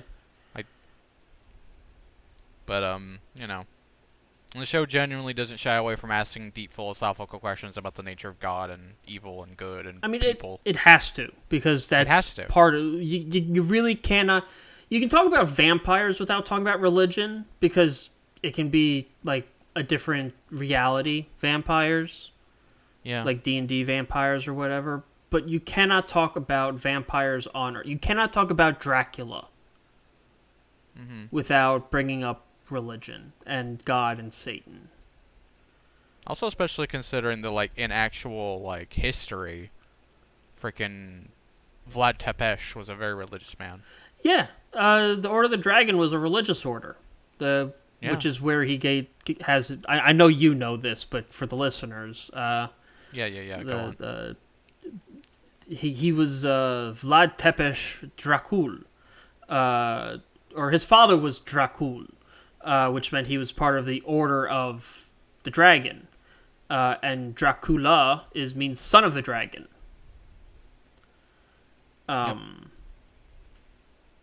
when he took over for his father, he became Dracul, which means he joined the Order of the Dragon, which was a religious order of knights, Templars, who protected Eastern and Southern Europe from Turkish invade.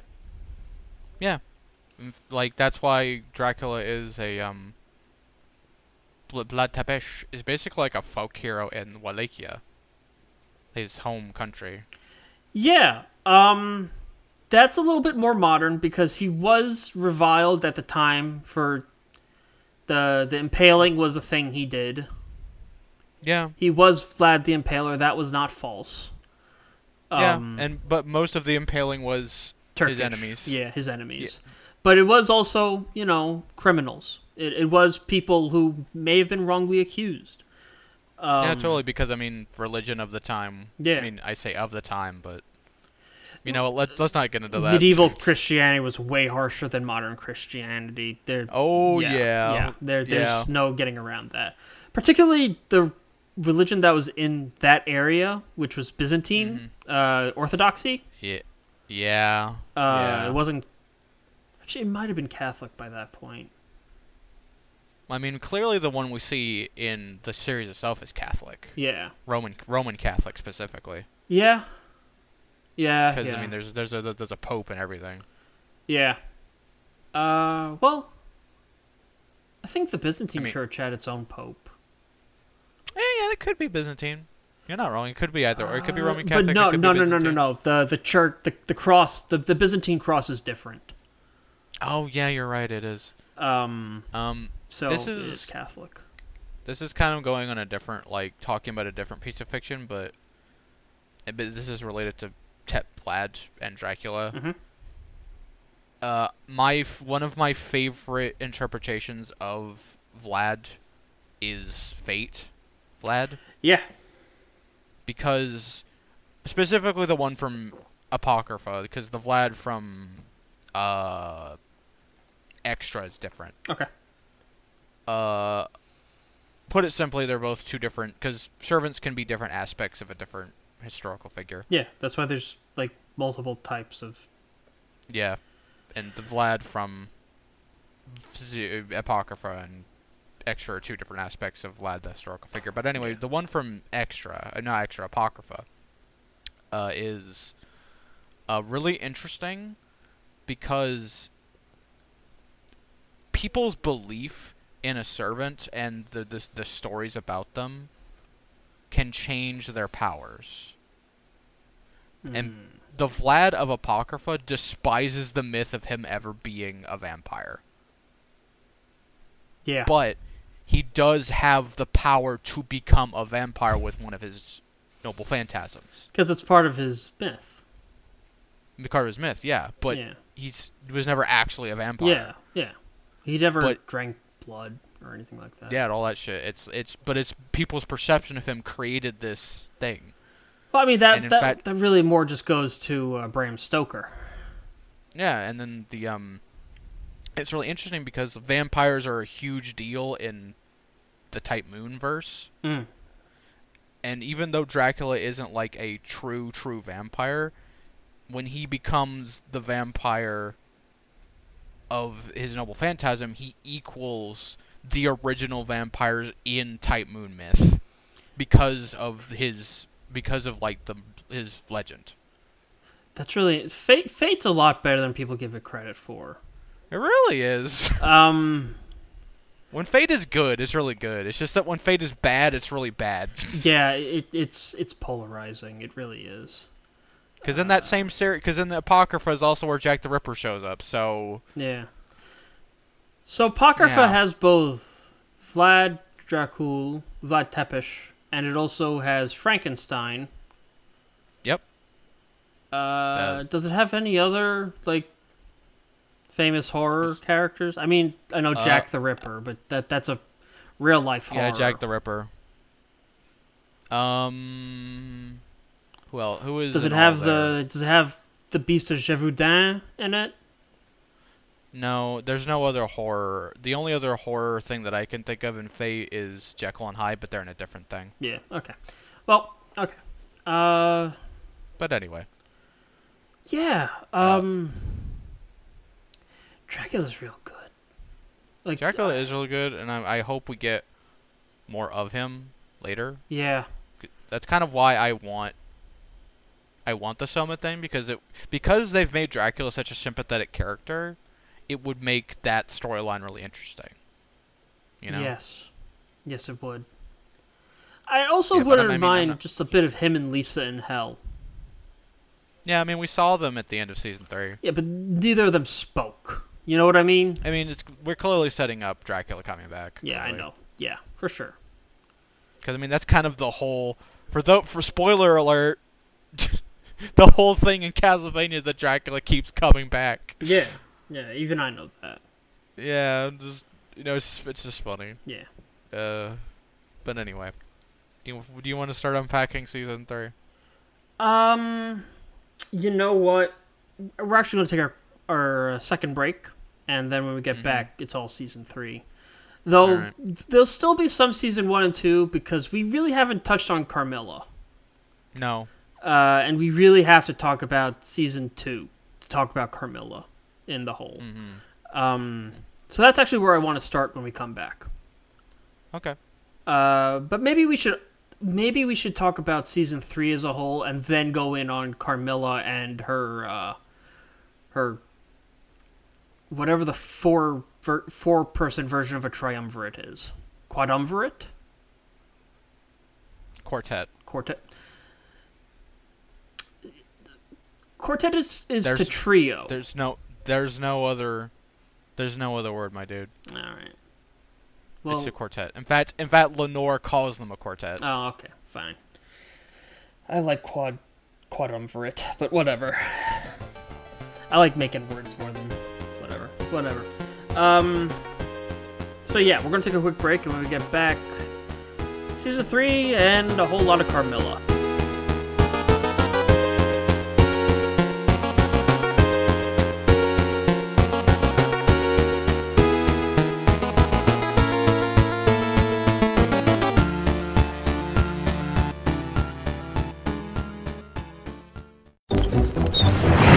Our show is back on.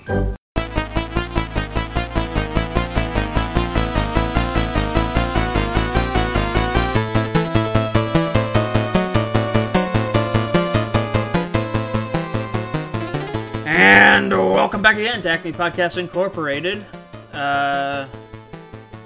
Let's talk about season 3. Broad strokes of season 3, and then we'll dive into Carmilla and her quartet. And through that, we'll talk about the series, the season more in depth. I think it'll be a jumping off point. Yeah, season 3 has a lot of one too many plot threads. It really does. You could have the only one I'd say that didn't need to be there is Alucard's. All the other ones are important. I was going to say the same thing. If there was any that I was going to cut, it'd be Alucard's. It kind of doesn't add anything. Yeah, it just sort of cement. I don't like what it forbears. And I also just don't like. All it does is establish he's lonely. And we could have done that with one scene. Yeah, which we did.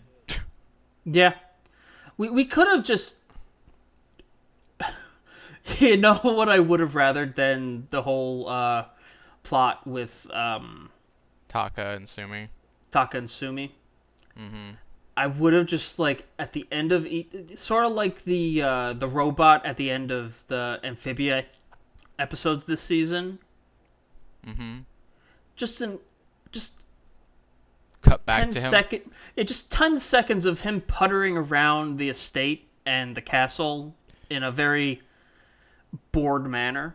Honestly, if you had had parts of this season where we cut to Alucard, and Alucard is like trying to entertain himself, and he's the comic relief to lighten the mood of this season. I would have welcomed that. That would have been fun. This really could have used some lightening. Yeah. It could have used. We needed This season felt like the writers didn't want to stop for half a second to just let me breathe. Yeah, its pacing is terrible, actually. It really is. Yeah. I think we're in agreement. This is the weakest season, right? Oh yeah, its pacing is terrible. All the individual stories are actually, like, with the exception of Alucard's, are actually interesting. It's just that, like, the way they're strung together and the way that, like, nothing is ever given a moment to, like, breathe or, like, have brevity. I mean, there's some brevity in the Sypha and Trevor stuff early on, but after a point, there's none. Yeah, early on, I really felt like Sypha was unhinged, almost. No, she's not unhinged. She just has no experience with how the world really is because She was just super excited, is all. Yeah, she was excited to, like, be on adventures, and she didn't know... and this was her getting a reality check.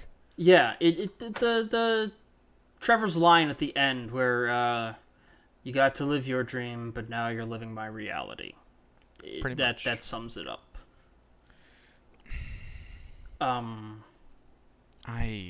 So at start I didn't like where Sypha was heading because she seemed unhinged to me almost. I know now at this point she wasn't. It was she was high on success. She was high on success. She was like experiencing the world for the first time, really truly. Yeah, it's like when someone moves out for the first time and they're enjoying just sitting in their living room naked. Yeah. It's like that. She has a very she has a what's the word we're looking for? She was far too optimistic as a person. Yes. She's an idealist. Yeah, she's an idealist. She was too optimistic, and she was met with her desires for a couple months to a year. We don't. They never really solidly established how long it's been since the end of season 2. Couple months at the most, or the least, rather. Yeah, at the least a couple months, but they say maybe a year. At one point. That was Alucard, but that was because he had no sense of time.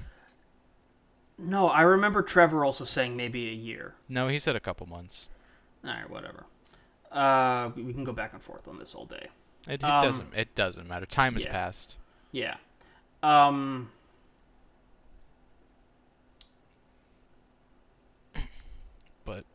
I mean, the most interesting story to me was Isaac's story.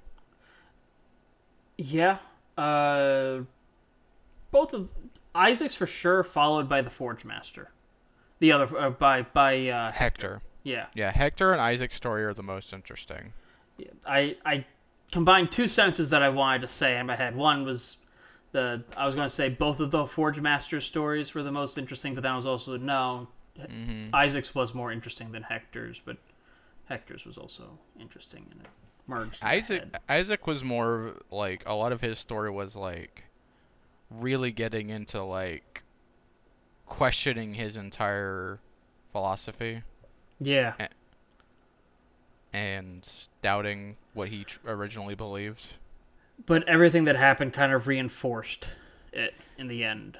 It did and it didn't. On the one hand, he was like humanity. I think he realized that while humanity is cruel, it all like.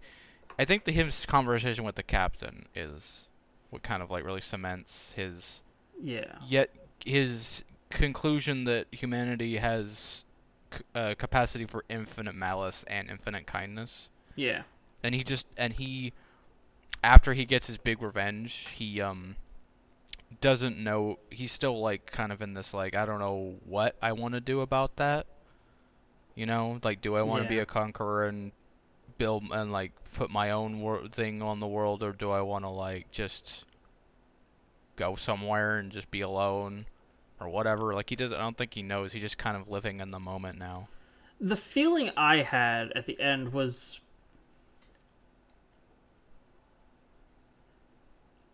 I spoke too rashly when I said it cemented everything. I think it recontextualized his view. I think it cemented his immediate goal. He wants to take out Hector. He wants to take out Carmilla. Yeah.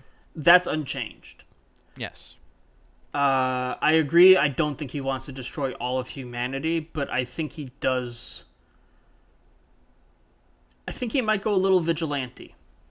Yeah. I think he at this moment he's still trying to figure out that specific part of what he wants, his long-term aspirations. Or he might go hermit. Yeah. Or he might go hermit. I wouldn't blame him. Yeah. I wouldn't blame him. Just go out and live alone. Just keep his night creatures as a wall. Yeah, the two most interesting things in conversations he has are one with the captain and that scene where he's talking to one of the night creatures in the desert. The fly-faced night creature, the philosopher. Yeah, from Greece. That shit was good. Yeah, that was a really... That's the best scene in this whole season. Anytime Isaac talks to anyone is phenomenal. Yeah, Isaac, his storyline kind of saves this from being completely awful. I mean, and Hector's is good, but it's not, like, enough to bring to, like... I mean, which isn't to say Sypha and Trevor's story isn't good. It's just, like... Like, it's fine. It's not bad. There's elements of that story that I really thought were unnecessary. Of Trevor's, I mean. Trevor and Sypha's. The unnecessary part is the twist of the judge at the very end. Yeah, the judge being a serial killer was unnecessary. Speaking of unnecessary... well, hold on. I want to talk about okay. Hector's thing while we're still talking about, like... Yeah. Unnecessary and stuff like that. Hector's wasn't bloated at all. It had everything it needed to. It just wasn't. It just wasn't as interesting as Isaac's. Yeah, I'd say it's right between that and Trevor and Sypha's. Yeah, there's a hierarchy here. Yeah, it's Isaac, Hector, Trevor and Sypha, and then Alucard. Yeah, in terms of all these plot threads. Not to say that there isn't interesting stuff in Alucard's. It's just... But everything it amounts to pisses me the fuck off. Can we just talk about this already? Yeah, let's just get to Alucard. And then we'll talk about Carmilla, because we cannot skimp on the quartet. Yeah. And we haven't talked about Carmilla at all, really. No, we haven't. We'll talk about her in a minute. Yeah, I've been fuming. I know you have been enraged. I was really enjoying the Alucard subplot until episode 9. Yeah. It's not just the fact that it's like the whole like, let's not even begin to unpack the whole like our only representation of gay people or bad people, not even begin to unpack that. But like, I mean, we're not gonna get into the debate about whether you think they're gay or not. That's not worthwhile. It doesn't matter. It sucks either way. Yeah. And it's just like, and not to mention they're also characters of color that are gay, which makes it even worse. Yeah. And then also, the worst part about it is that it comes out of nowhere. I disagree on that. I know. It's like okay, one episode okay, well, one episode they're like, yeah, maybe we should give him a word. Like, do you think he's hiding something or us? Like having a completely casual conversation, and then they go full fucking. Are you insane? That Yes. was a loaded conversation. That whole conversation was creepy as hell. That wasn't we should give him a reward. That was we should give him a reward. That's not how I read it. I read it as they were talking in code because he has super hearing. That's not how I read it at all. No, I did not trust the Taka and Sumi from the start. That there was something off about them the entire time. I didn't get that at all. No, there was something off about them the entire time. I did not Well- expect it to end well. I just didn't think they would go as far as they did. That's not the read I got, and that's why it Okay. pissed me off so much. It just felt like it came out of nowhere. It Like really did. there was no like build up to it either. It was like they just had one conversation, and then it happened. It was like there was no like. Then they had another conversation with Alucard, and it's like, are you sure you're not hiding something from us? Like, there was. It just was. It was poorly paced and poorly written, and ended up That I agree. amounting to nothing. Yeah. Well, no, it does amount to something. I just don't like what it amounts to. We clearly have very different problems with Alucard's story. Yeah. It sucks no matter what, really. Yes, it's a bad story to just out the gate. We're in agreement there, but the reasons you think it sucks are different from what I think it sucks. Yeah. They're both valid reasons for thinking it sucks. Yeah, I didn't like it because it ended with him starting to become his father.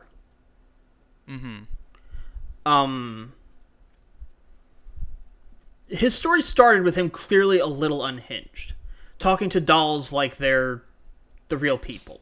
Sypha and Trevor, yeah. Yeah, loneliness will do that to a person. Yeah. But it's also him becoming a little unstable. And then he has two people there, and he doesn't see it, or maybe he does a little bit. He's cautious enough to be wary, but he's also lonely enough that he's willing to welcome them in. And you said you really didn't get any vibes from them at all? No. God almighty, I don't know. That's wow. I was like Alucard and actually trusted them. Yeah, no, Because the reason I said that I trusted them, because I'm like, everything else in this season is so awful, surely they wouldn't do this again in this storyline too. nah. You know what I mean? Like, I know what you mean. from a meta perspective, like, surely this storyline isn't also full of like this shit. We have to have some brevity, otherwise, what's the point? But I was wrong. Yeah, no, I just didn't have that feeling in me. Well, I did. Yeah, But, you know.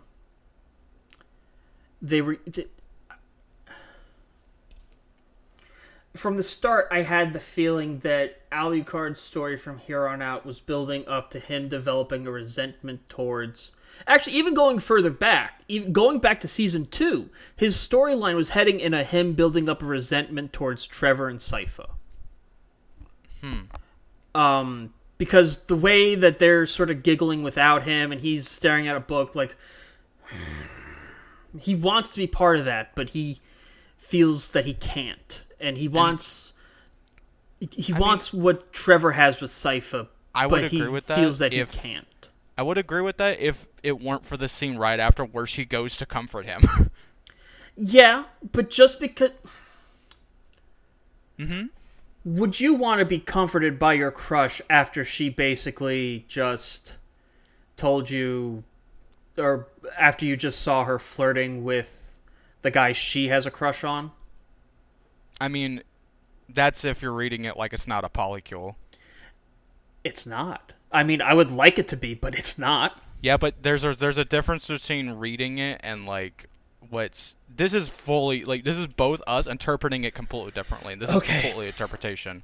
No, this goes further than that. This is philosophy. This is philosophy to viewing.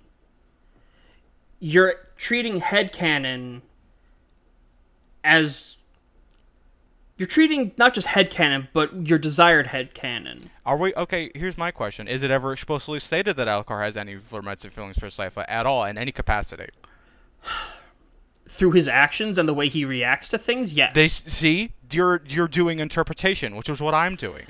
Okay, but there's difference between... You're interpreting what he does a different way than I am, and You're interpreting something that the writers wouldn't even consider. Okay, so? So...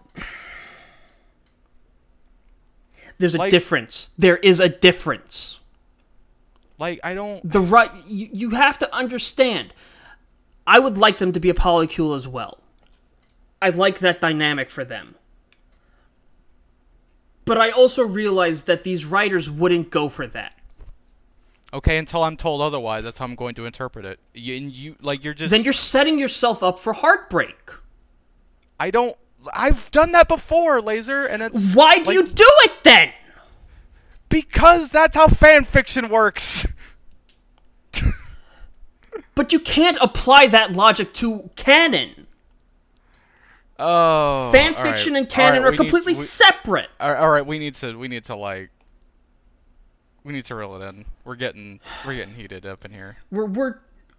It's a question of artist intent. Yeah, and until I'm told explicitly what the artist's intent is, I'm going to interpret it my way. Like, that's how it works. No, it's not. Yes, it is. No, it's not. Yes, it is. No, it's not. You have to take into consideration the nature of the artist. Okay. You're not taking that into consideration.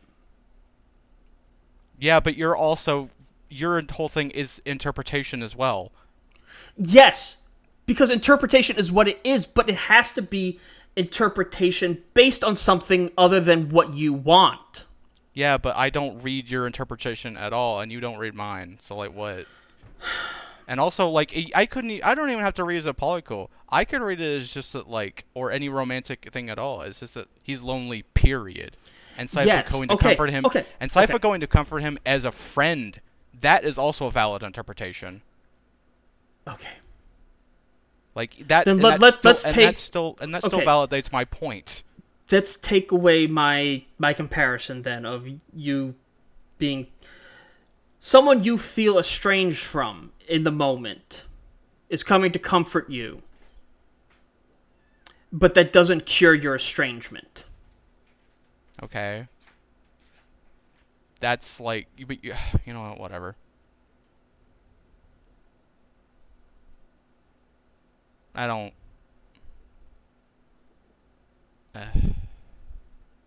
We're just going to agree to disagree on this one. Alright, fine. I don't... Like, okay, let me back it up. You're correct in the fact that, yes, polycule will probably never happen. You're correct, and yes, that's fair. That's a very fair and valid point. But I do think that her comforting as a friend is a completely that is a valid interpretation, you know, and it can be read either way, right? And I think Alucard's loneliness isn't coming from that. Alucard's loneliness is that, like, Trevor and Sypha go off on their own because they got their own things to do, and he killed his own father. That's when the loneliness and shit starts to sit in, not those moments. He misses the companionship of Sypha and Trevor because, like, he makes the dolls of the two of them. Yes. Like, he misses their companionship. I mean, not specifically Sypha. I know. I'm not... My point is that it didn't have to be Sypha and Trevor. Mm-hmm. He felt an incredible loneliness even before. That's why he went to sleep for so long. So he didn't have to deal with the distance he felt between both the vampire world and the human world. Yeah, that's fair. And so no matter how much comforting you may receive, that distance isn't going to go away. Well, no, just when he's starting to feel closer to them, they go away. Yeah, no, that, yes. That, yes. Agreed. We agree on this. Okay. Yeah, you know what? I'm very sorry. We got very heated there. Yeah, we've been doing this all evening. Like even Yeah, off podcasts. I don't know why. I've had a good. It's weird. I've had a good day. I've been in a good mood all day. You know what? I might just being stubborn. I'm sorry. No. I feel like I'm also being stubborn, but that's also just me. I'm always stubborn. Yeah, we're both kind of stubborn. Yeah, honestly. like I mean, I am. I don't believe in the zodiac shit at all whatsoever. Mm-hmm. But I am a Taurus. Yeah. All right. And also, I've always jokingly said if my family had a heraldry, it would be a goat. Yeah. Because we're all stubborn as hell. Yes. You know what? Sorry, folks. That was a little more heated than usual. Honestly. Yeah. I think it makes for good content, though. Yeah, it does. And we're ended on, and also at the end of the day, it's who cares. It's not a conversation. It's not an argument that actually matters. Yeah, it's not politics. It's not It's not actually affecting people's lives. Yeah, it's just fucking. It's a cartoons. Like, it's the stuff you should argue about. Yeah, shit that doesn't actually matter. We're not going to end our friendship over fucking Castlevania. Yeah, fucking. That'd be stupid. Yeah, that. God. I mean, I just wanted to like clear the air on that. Yeah, no. Because we did get a little. Yeah, I'm sorry. No, I'm sorry too. I think we're both kind of being stubborn in our own ways. And yeah. Just kind of I need to be able to look out of a different perspective more. Mm-hmm. And that's hard sometimes because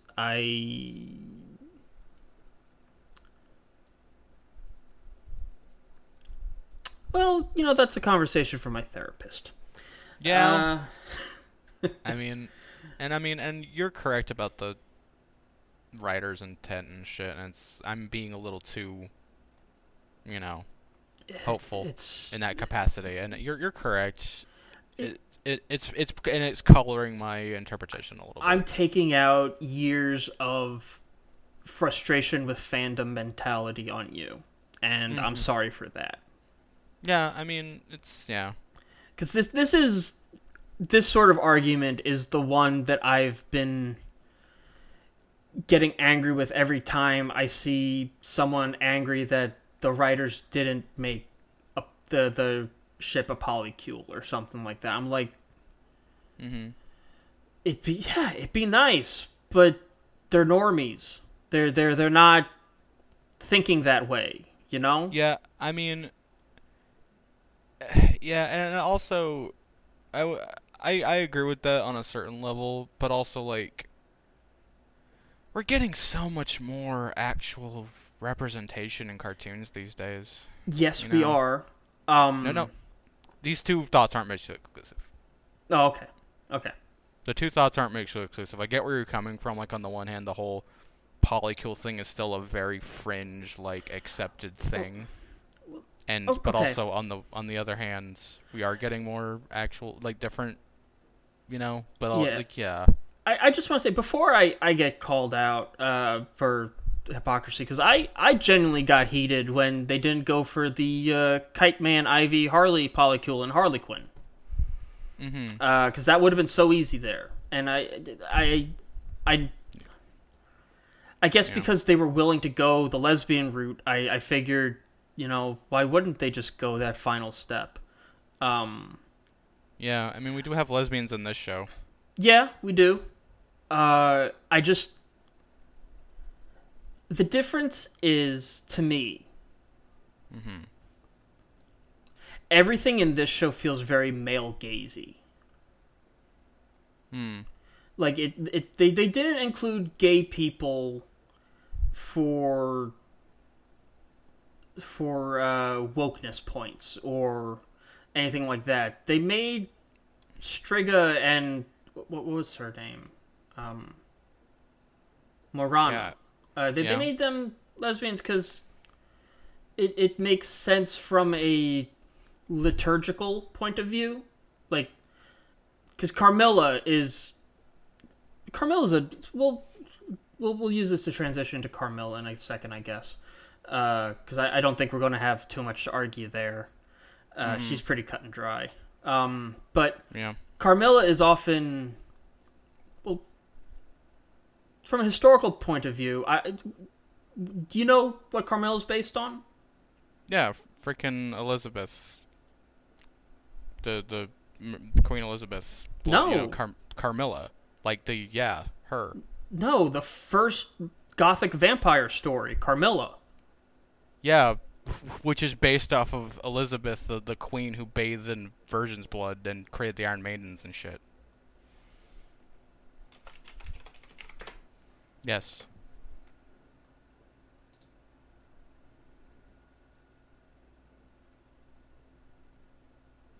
If you look up, like, Carmilla... Yeah, I'm doing that right now.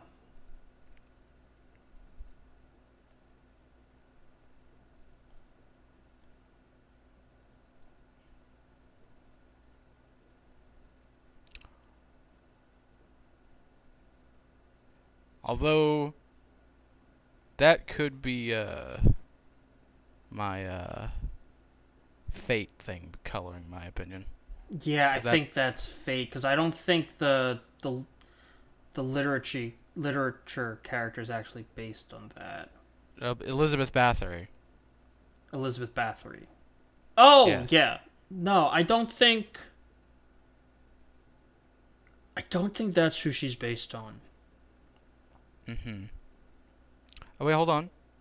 Stories of Bathory's sadistic serial murders are verified by testimony, blah, blah, blah.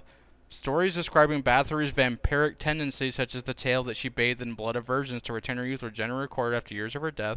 Her story quickly became part of the national folklore, and her infamy persists to this day. Some of it insists she inspired Bram Stoker's Dracula. Okay, but I'm not talking about Dracula. Yeah, no, nicknames, and she's also called the Blood Countess and Countess Dracula. But yeah, you're right. That's fate. That's fate coloring my shit. Yeah. Carmilla is it's another Irish vampire gothic horror story similar to Dracula, written by Sheridan Le Fanu. Mm-hmm. And she's like the prototypical lesbian vampire.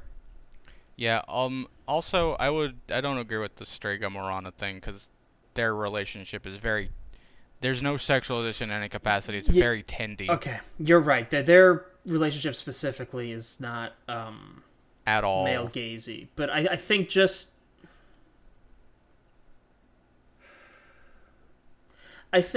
Okay, no, it wasn't male gazy, but I think it was just for a liturgical. I don't think liturgical is the right word. Like a literary sense, to tie in with Carmilla's history as like the prototypical lesbian vampire. I mean, and Carmilla herself is a character who, just by her nature, in this version of Carmilla, I mean the Castlevania version, is a version who's such a narcissistic sociopath that colossal bitch. That's a more colloquial way, sure. That she's not capable of romance or affection of anyone towards anyone other than herself. I mean, she's capable of sex. We know that for sure. Do we see her? She talks about how she's had sex with Godbrand. She talks about how she was in a bed with like 6 men. That strikes me as sexist manipulation, though. Yeah, no, I mean she's a sexual being, but she's not a romantic being. Yes, and I think the reason why they made Striga and I forgot her name again, Morana and Striga is just to feed into the literary tradition of the lesbian vampire. For like, maybe I'm being too pessimistic on the nature of the writers and inclusion. Yeah, maybe you are. Just a little bit. I don't trust when it comes to I mean, I'm gonna, I can agree with you considering the stuff with Sumi and Taka, so, like, yeah. Until I see another well-represented gay couple, I'm gonna press X to doubt a little bit. Yeah, to be fair, it's possible to do good once and fuck up a second time. But I just, in my heart of hearts, I don't believe they were seeking to put representation into this show. They were just following a literary tradition. I mean, I don't know. That is a little pessimistic. Yeah. When it comes to representation, I don't press X to doubt. I throw my controller through the TV because I'm just like, yeah, no, this is that.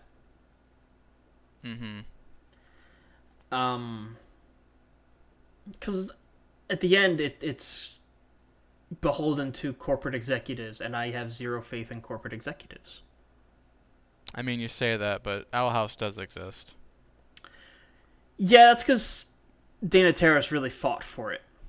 And she had enough pull and history at Disney. And She-Ra... She-Ra was definitely... They hired Noel Stevenson because they wanted to do that from the get-go. DreamWorks needed to make... Steven Universe was... yeah, okay, I'll give... Yeah, well, Steven Universe was the trailblazer. And then Adventure Time. Adventure Time, yeah. Adventure Time was subtle. Adventure Time was subtle enough that it was deniable. Until the end. Until the end. But by the end, Steven Universe had started, right? I mean, yeah, but I mean, I'm just saying, like... Even so, we're living in a new age now in terms of this shit, you know? So I'm more willing to believe that it might actually be trying to represent. I'm not. Because I see She-Ra as DreamWorks realizing they fucked up with Voltron and needing to course correct on another series. They needed to generate goodwill. Man, you really are a pessimist. When it only with representation, really. I mean, or really, anytime corporate executives come into play, then I'm a pessimist. No, you're correct. Yeah. I don't trust corporations. I don't trust executives. I don't trust old white men in suits. You shouldn't. Yeah. The only white man in a suit I trust is Doug Dimmadome. And even I barely trust him. Yeah, I don't trust him at all. I don't trust anyone in a suit, genuinely. Like, that's just untrustworthy to me. That's the first sign they should not be trusted. That or smiling for no reason. At that point, they're just trying to sell you something. That's... no. Yeah. God, you sound like such an old man. I am an old... I've been an old man since I was 7. Yeah. But anyway, Carmilla is... scheming... Yeah. As a bitch. Narcissistic sociopath. As a narcissistic, scheming bitch. Yeah. She's a huge bitch. Just, like... She was... How do I put this? Her in Season 2 was, like, you felt like there was, like... Okay, yeah, she has a plan. And she's, like, genuinely a good strategist and shit. And then we cut to the end of Season 2 and Season 3, and you're like, oh, wait, no, she's actually not. Yeah. Wait, what? Say the part about Season 2 again. I'm sorry, Like, the end of Season 2 when all of her plans just go to shit. Oh, yeah. Like, just like, oh, wait, no, she's actually not. Yeah, she didn't have her logistics team. She has passion and she has drive and she has like big gumption. dreams. But she's got gumption. She got gumption, but she just doesn't, you know.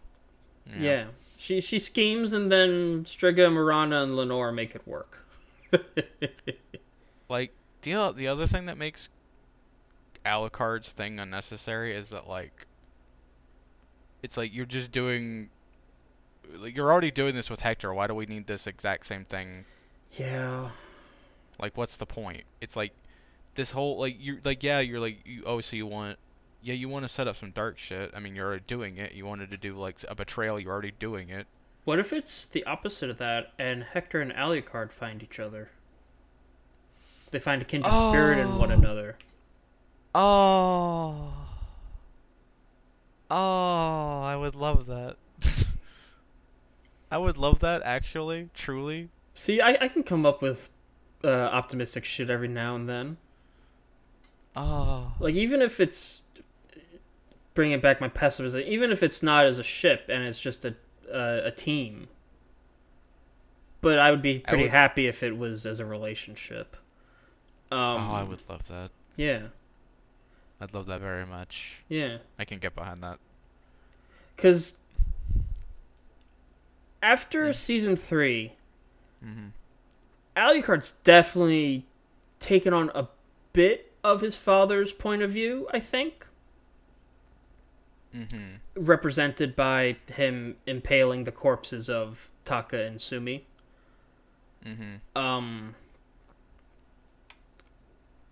But I don't think he's gone to the extreme of kill them all.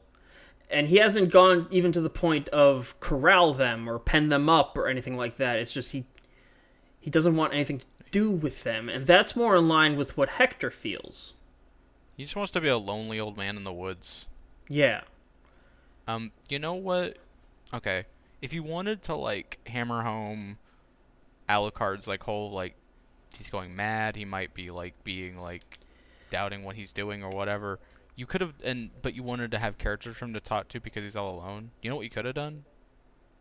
Remember that scene where, you remember that scene where he sees a vision of his father going down the staircase? Yeah, have him talk to ghosts. Or, yeah, talk like, to ghosts. mental ghosts. Yeah. Mental ghosts. Like, that would, like... He was already talking to himself anyway. Yeah. And that would have, I don't know, been way more interesting. It would have, because it would have given us more Dracula and more Lisa. Yeah, and it would have given, an internal monologue to Alucard's feelings. Yeah. God. We could have had flashbacks to his childhood. Yeah, we could have. Like him going through the castle and like seeing visions of what it was like living in the castle. There are better, less crushing ways to cement him slipping into instability without and loneliness. And showing him turn into his father a little without the necessity of Taka and Sumi. Yeah. It was unnecessary and just terrible. Yeah. You know, okay, now to be fair, I am looking forward to Trevor and Sypha showing up at the castle and Trevor going, "Those are new." Yeah. Yeah. Just seeing the skeletons impaled on spikes and being like, "Those are new." Yeah. That would actually be kind of a funny joke. Yeah, that would I would like that. I was really waiting the whole time for them to go back to the castle, then realize we need Alucard. You know what? I think that's what's going to happen is because all that shit that happened to them. Like, you know what? We need a break. Let's go see Alucard. And then they come back and it's like, oh, Alucard, honey. I wasn't even... Sorry, go on. Like, you've been having a bad time, huh? Yeah, And he's like, but anyway. Sorry, no, go on. And it's like, you look like you've had a bad time too, and they just go, yeah. Yeah. But yeah, go on. I wasn't even picturing like we need a break. I was thinking more like we need Alucard. we need him. He's the missing element. He's his own font of knowledge that is something we're missing. I think it's more of like we needed to not be on the road for a while. Let's go see what Alucard's up to. I'm sure he'll brighten our day. Oh. Yeah. Those are new. Yeah. You know, that's what I picture happening. Honestly. Okay. Yeah. Because I mean, we gotta get the trio back together. Yeah, we do. The only thing that makes me think we're probably not. I think they're gonna get caught up in Carmilla's shit before they can get back to the Belmont estate. Yeah, I don't know. We'll find out, I guess. Yeah, and I could. I'll find out. No, I'm back on the viewing wagon. Okay. This conversation has put me back on it. All right. Because I am looking forward to Hector's big revenge. Yeah, I'm looking forward to Hector's general turn, just his development, and I'm interested in seeing. Is Isaac a bad guy in the games? Because you told me he's in them. He is. He's the villain. He's the main villain of Curse of Darkness. Okay. And his plan in Curse of Darkness is to use Hector as a vessel to bring back Dracula. Fun. Yeah. Which I could see actually happening. Yeah. Fuck. Yeah. Right. Fuck, huh? Yeah. How would that work? Would then Dracula be linked to Isaac through the Forge Master loyalty? Or is Dracula a power enough entity that he could exert his own will? I don't know. It's a good question. That is interesting. Because I feel like Dracula doesn't want to come back. You know, they could pull a Gargoyles. Because there was an episode of Gargoyles where Goliath was under a mind control spell by Demona. Mm-hmm. And whoever held this magic book was like, would have to follow the orders. But Demona destroyed the artifact that would have reversed the spell. That wasn't, like, there was 2 artifacts that were involved. Mm-hmm. Without the other artifact, they could never reverse the spell. So Elisa grabbed the book, and whoever holds the book can command him. And then Elisa says, Goliath, I want you to live the rest of your life as if you were not under a spell. Nice. And I'm like, damn, that's good. Yeah, that... Gargoyles is good. Yeah, Gargoyles is good. I've seen other stuff do that since then, so... Yeah. We should give Gargoyles the credit for that. Yeah, it's just the thing I always think of. Yeah. I don't think I ever saw that episode.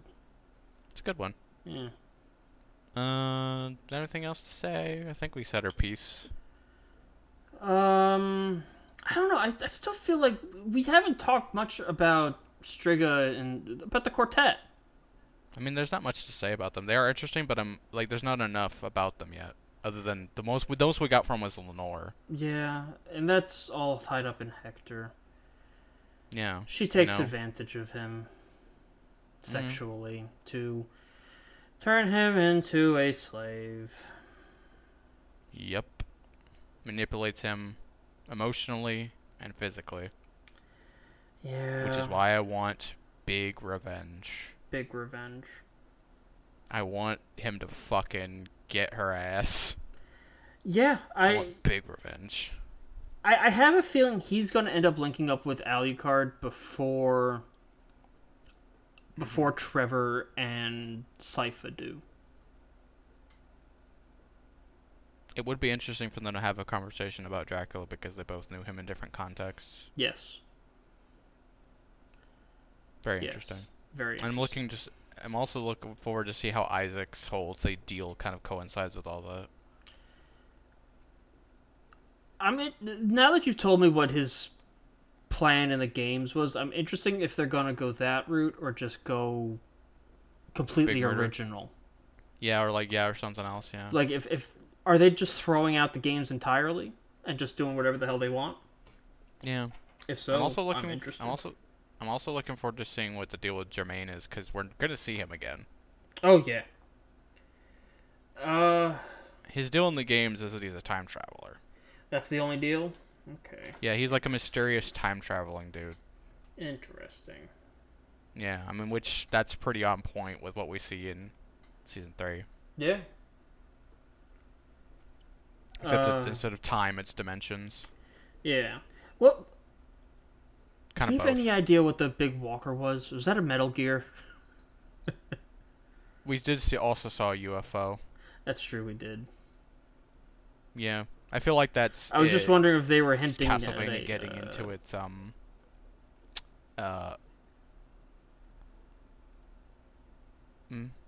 No, go on. I think they're getting into their cosmic horror stuff that they kind of dabble in here and there. Oh, okay. I was wondering if like they're hinting at a Konami multiverse. That would be wild. Because I saw the bipedal walkers, and I was not a Metal Gear. That wasn't on Metal Gear. Okay. Nope, that was not a Metal Gear. Okay. It was not any Metal Gear. It was not Rex. It was not Ray, and it was not Sahelanthropus. But could it be a different type of? Well, you know that's just getting too far into speculation at that point. It doesn't look like any Metal Gear I've seen. Okay. I don't know Metal Gear really. I played a little bit of 5 and that's it. Yeah. I actually started the first mission on 2 and I was like, I don't like this. Yeah. Yeah. Anyway, I don't really think I have anything else to say. If we don't want to go more on Lenore and them. Yeah, there's not much to say. There's not enough there yet. I mean, because Lenore's whole shit is just like tied with Hector, and Striga and Morana haven't gotten to do a whole lot other than like fawn over each other. Yeah. You know. Yeah.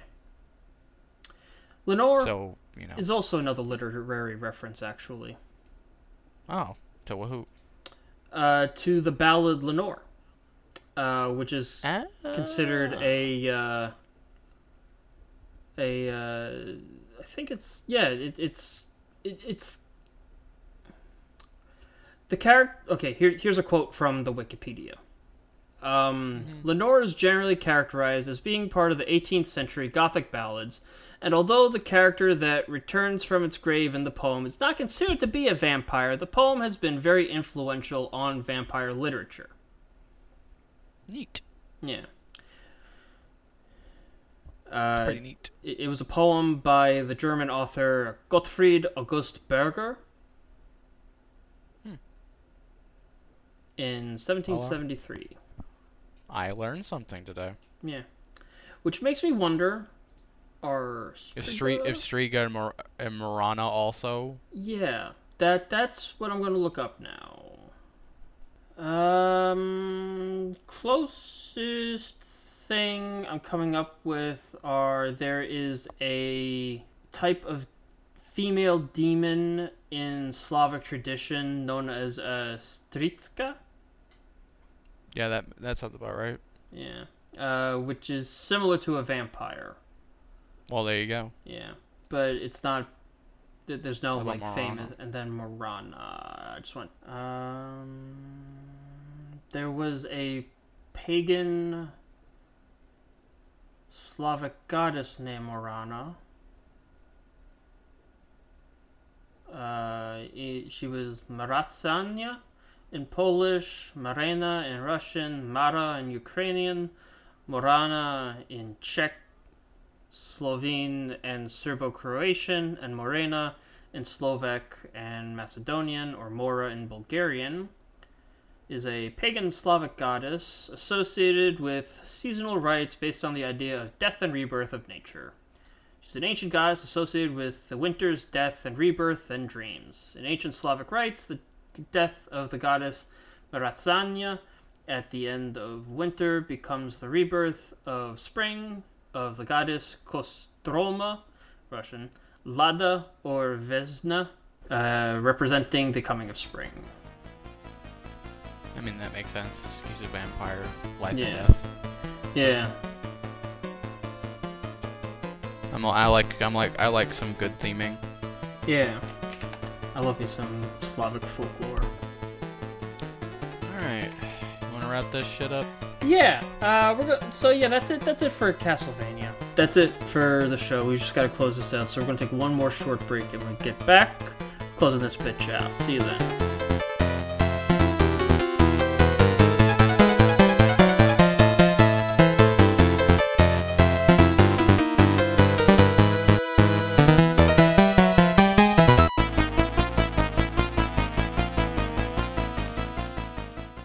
Now back to the show. Do you see how your patience paid off?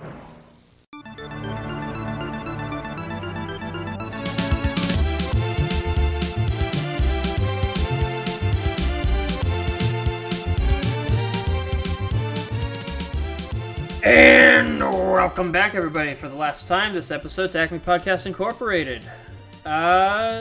This was a heated episode. Yeah, got a little heated. Yeah. So heated I took off my shirt at one point because it's Florida and it's hot. And Yeah, it's fucking, arguing will just increase that problem. I don't know why I felt the need to say that. I don't know why either. I overshare. Clearly. I mean, I don't care. Yeah. So yeah. If you want to get in contact with the show, you can reach us at acmepodcastinc@gmail.com. Give me that email. That's acmepodcastinc@gmail.com. Yeah, and if you want to reach us on Twitter, you can do that at Podcast Inc. That's at Podcast Inc. And Kai, where can you reach us on Tumblr? You can find us on Tumblr on acmepodcast.tumblr.com. That's acmepodcast.tumblr.com. That's right. I've just checked the email, and we got a whole lot of nothing. Got anything in the Ask box? Oh, no, not this week, unfortunately. Alrighty. Well, that's how you can get in contact with the show. But if you wanted to get in contact with us, your only hope of getting in contact with me is through the show.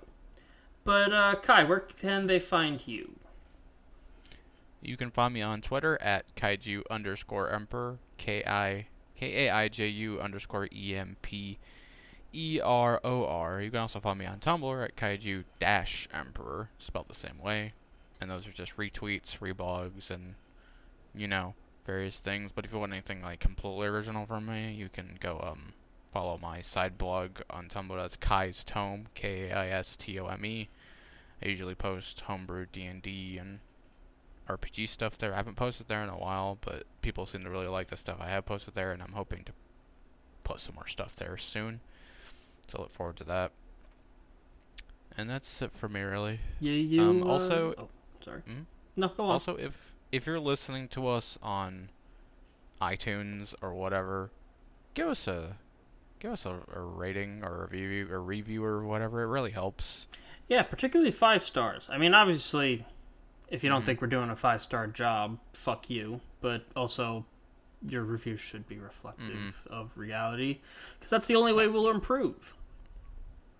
Exactly. Yeah, but if you're listening on Spotify, iTunes, wherever you get your podcast, please give us a rating. It really Rate and review. Rate and review really helps us get the show out there. Yeah. Because, actually, I haven't brought this up because I didn't feel like it was relevant yet, but our RSS hosting service actually partnered with Podcorn, which is a way to enable us to, like, pitch ourselves to potential sponsors. Oh, neat. But we need something to pitch. We need reviews. We need reviews. We need a reputation, is what it is. And right now, all we've got to say is we've got 107 total downloads from the RSS directly. That's more than I thought. Yeah, well, that's also not taking into account iTunes, Spotify, that sort of stuff. That's not taking into account streams. I mean, that's more than I thought we would have. Yeah, no. No. Not at this point. It's about where I thought we'd be at this point. After a year of recording, it's around where I thought we'd be. Yeah. I mean, more than I thought. More people listening to it than I thought. Yeah.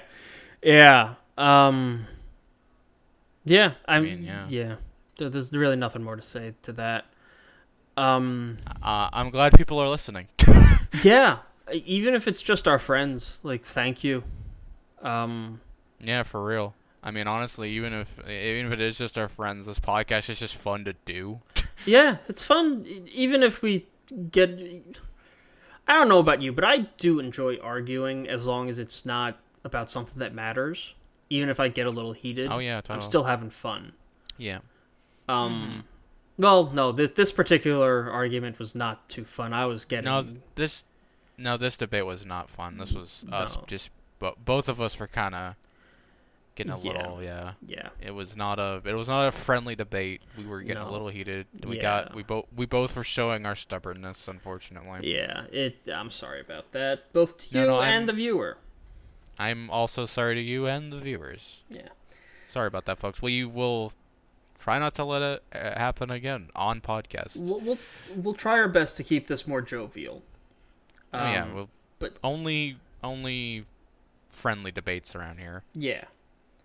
Or something that's heated in a comical way. Oh yeah, heated in a comical way. Yeah. Because that is possible. That's just not what happened today. But yeah, we'd appreciate the rates and reviews. And while we're on this note, remind me that I had a question specifically for you and related to your plugs.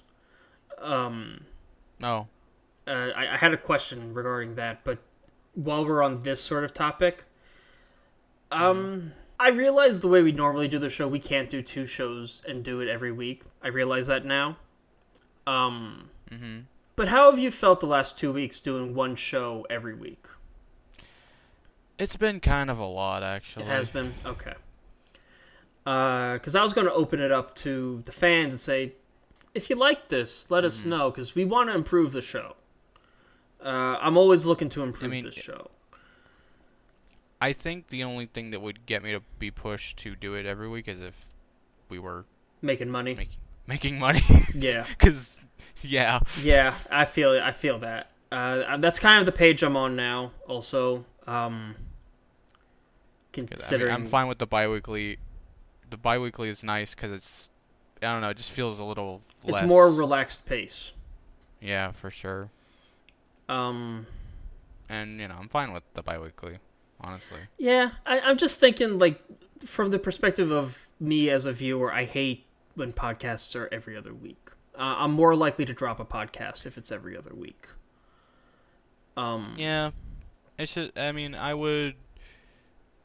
feel you.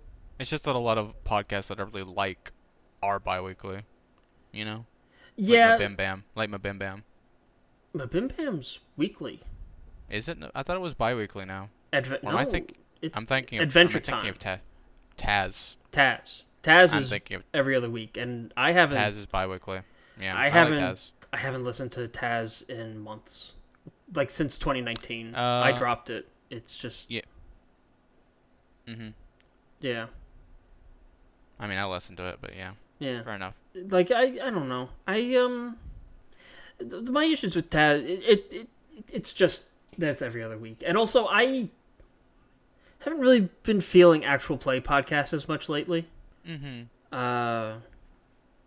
But there are bi-weekly podcasts that I do enjoy, like Lore. I really like Lore. Yeah, Lore's good. And the other stuff from his Strange and Mild, Unobscured, and Bloody Nobles. Oh yeah, I need to listen to that. Bloody Nobles is fun. I think it's gone onto its season break now, though. But yeah. But anyway, let us know though. Anyway, I'm still curious. Just to hear feedback. Yeah, go on. Feedback's always appreciated. That's what you were trying to say, I think. Feedback in general. I mean, we have gotten feedback, and we've taken it to heart. Yeah. Like slimming down the podcast. I mean, the podcast is still averaging 3 hours. Yeah, but it's not averaging 4 hours anymore. That's true. And we haven't had one in a while that we've had to split up into two additional bonus episodes. Ugh, God. Yeah. I was dying. Yeah, I'm sorry. No, it's I got all water under the bridge. I took the gaming stuff too seriously, because I saw it as a chance to spin off another podcast, and I was like, no, if we're gonna talk about the gaming stuff, we gotta do it right. We gotta do it everything. Can't leave them. Don't want to leave people coming to us with like, I can't believe you didn't talk about that. Not that we have any real listener interaction, but I was thinking about setting a precedent for the future when maybe we have a following that interacts with us. Yeah. Looking forward to that. Yeah, here's hoping. Yeah, well. But anyway. Yeah, and that's us. yeah. Well, actually, let me ask my question about your plugs now. You mentioned last week you were gonna start maybe working on like a fan fiction or anything. You start working on that at all? Yeah, we're in the process of writing it, but we want to have a few chapters written up before we actually start posting it. Got it. Okay, so keep your eyes peeled for that in the future. Yeah, I'll mention where you can go read that when it's relevant. I'll probably put it on AO3 or FF, whichever. Okay. Both. So yeah, that's how you can get in contact with us. Come back next week, and I do mean next week, for another entry into Spoopy Month, where we'll be joined by repeated guest and good friend of the show, KP, Kuiper Nebula, for the Alvin and the Chipmunks Halloween movies. Yeah. Yeah. I've never seen them.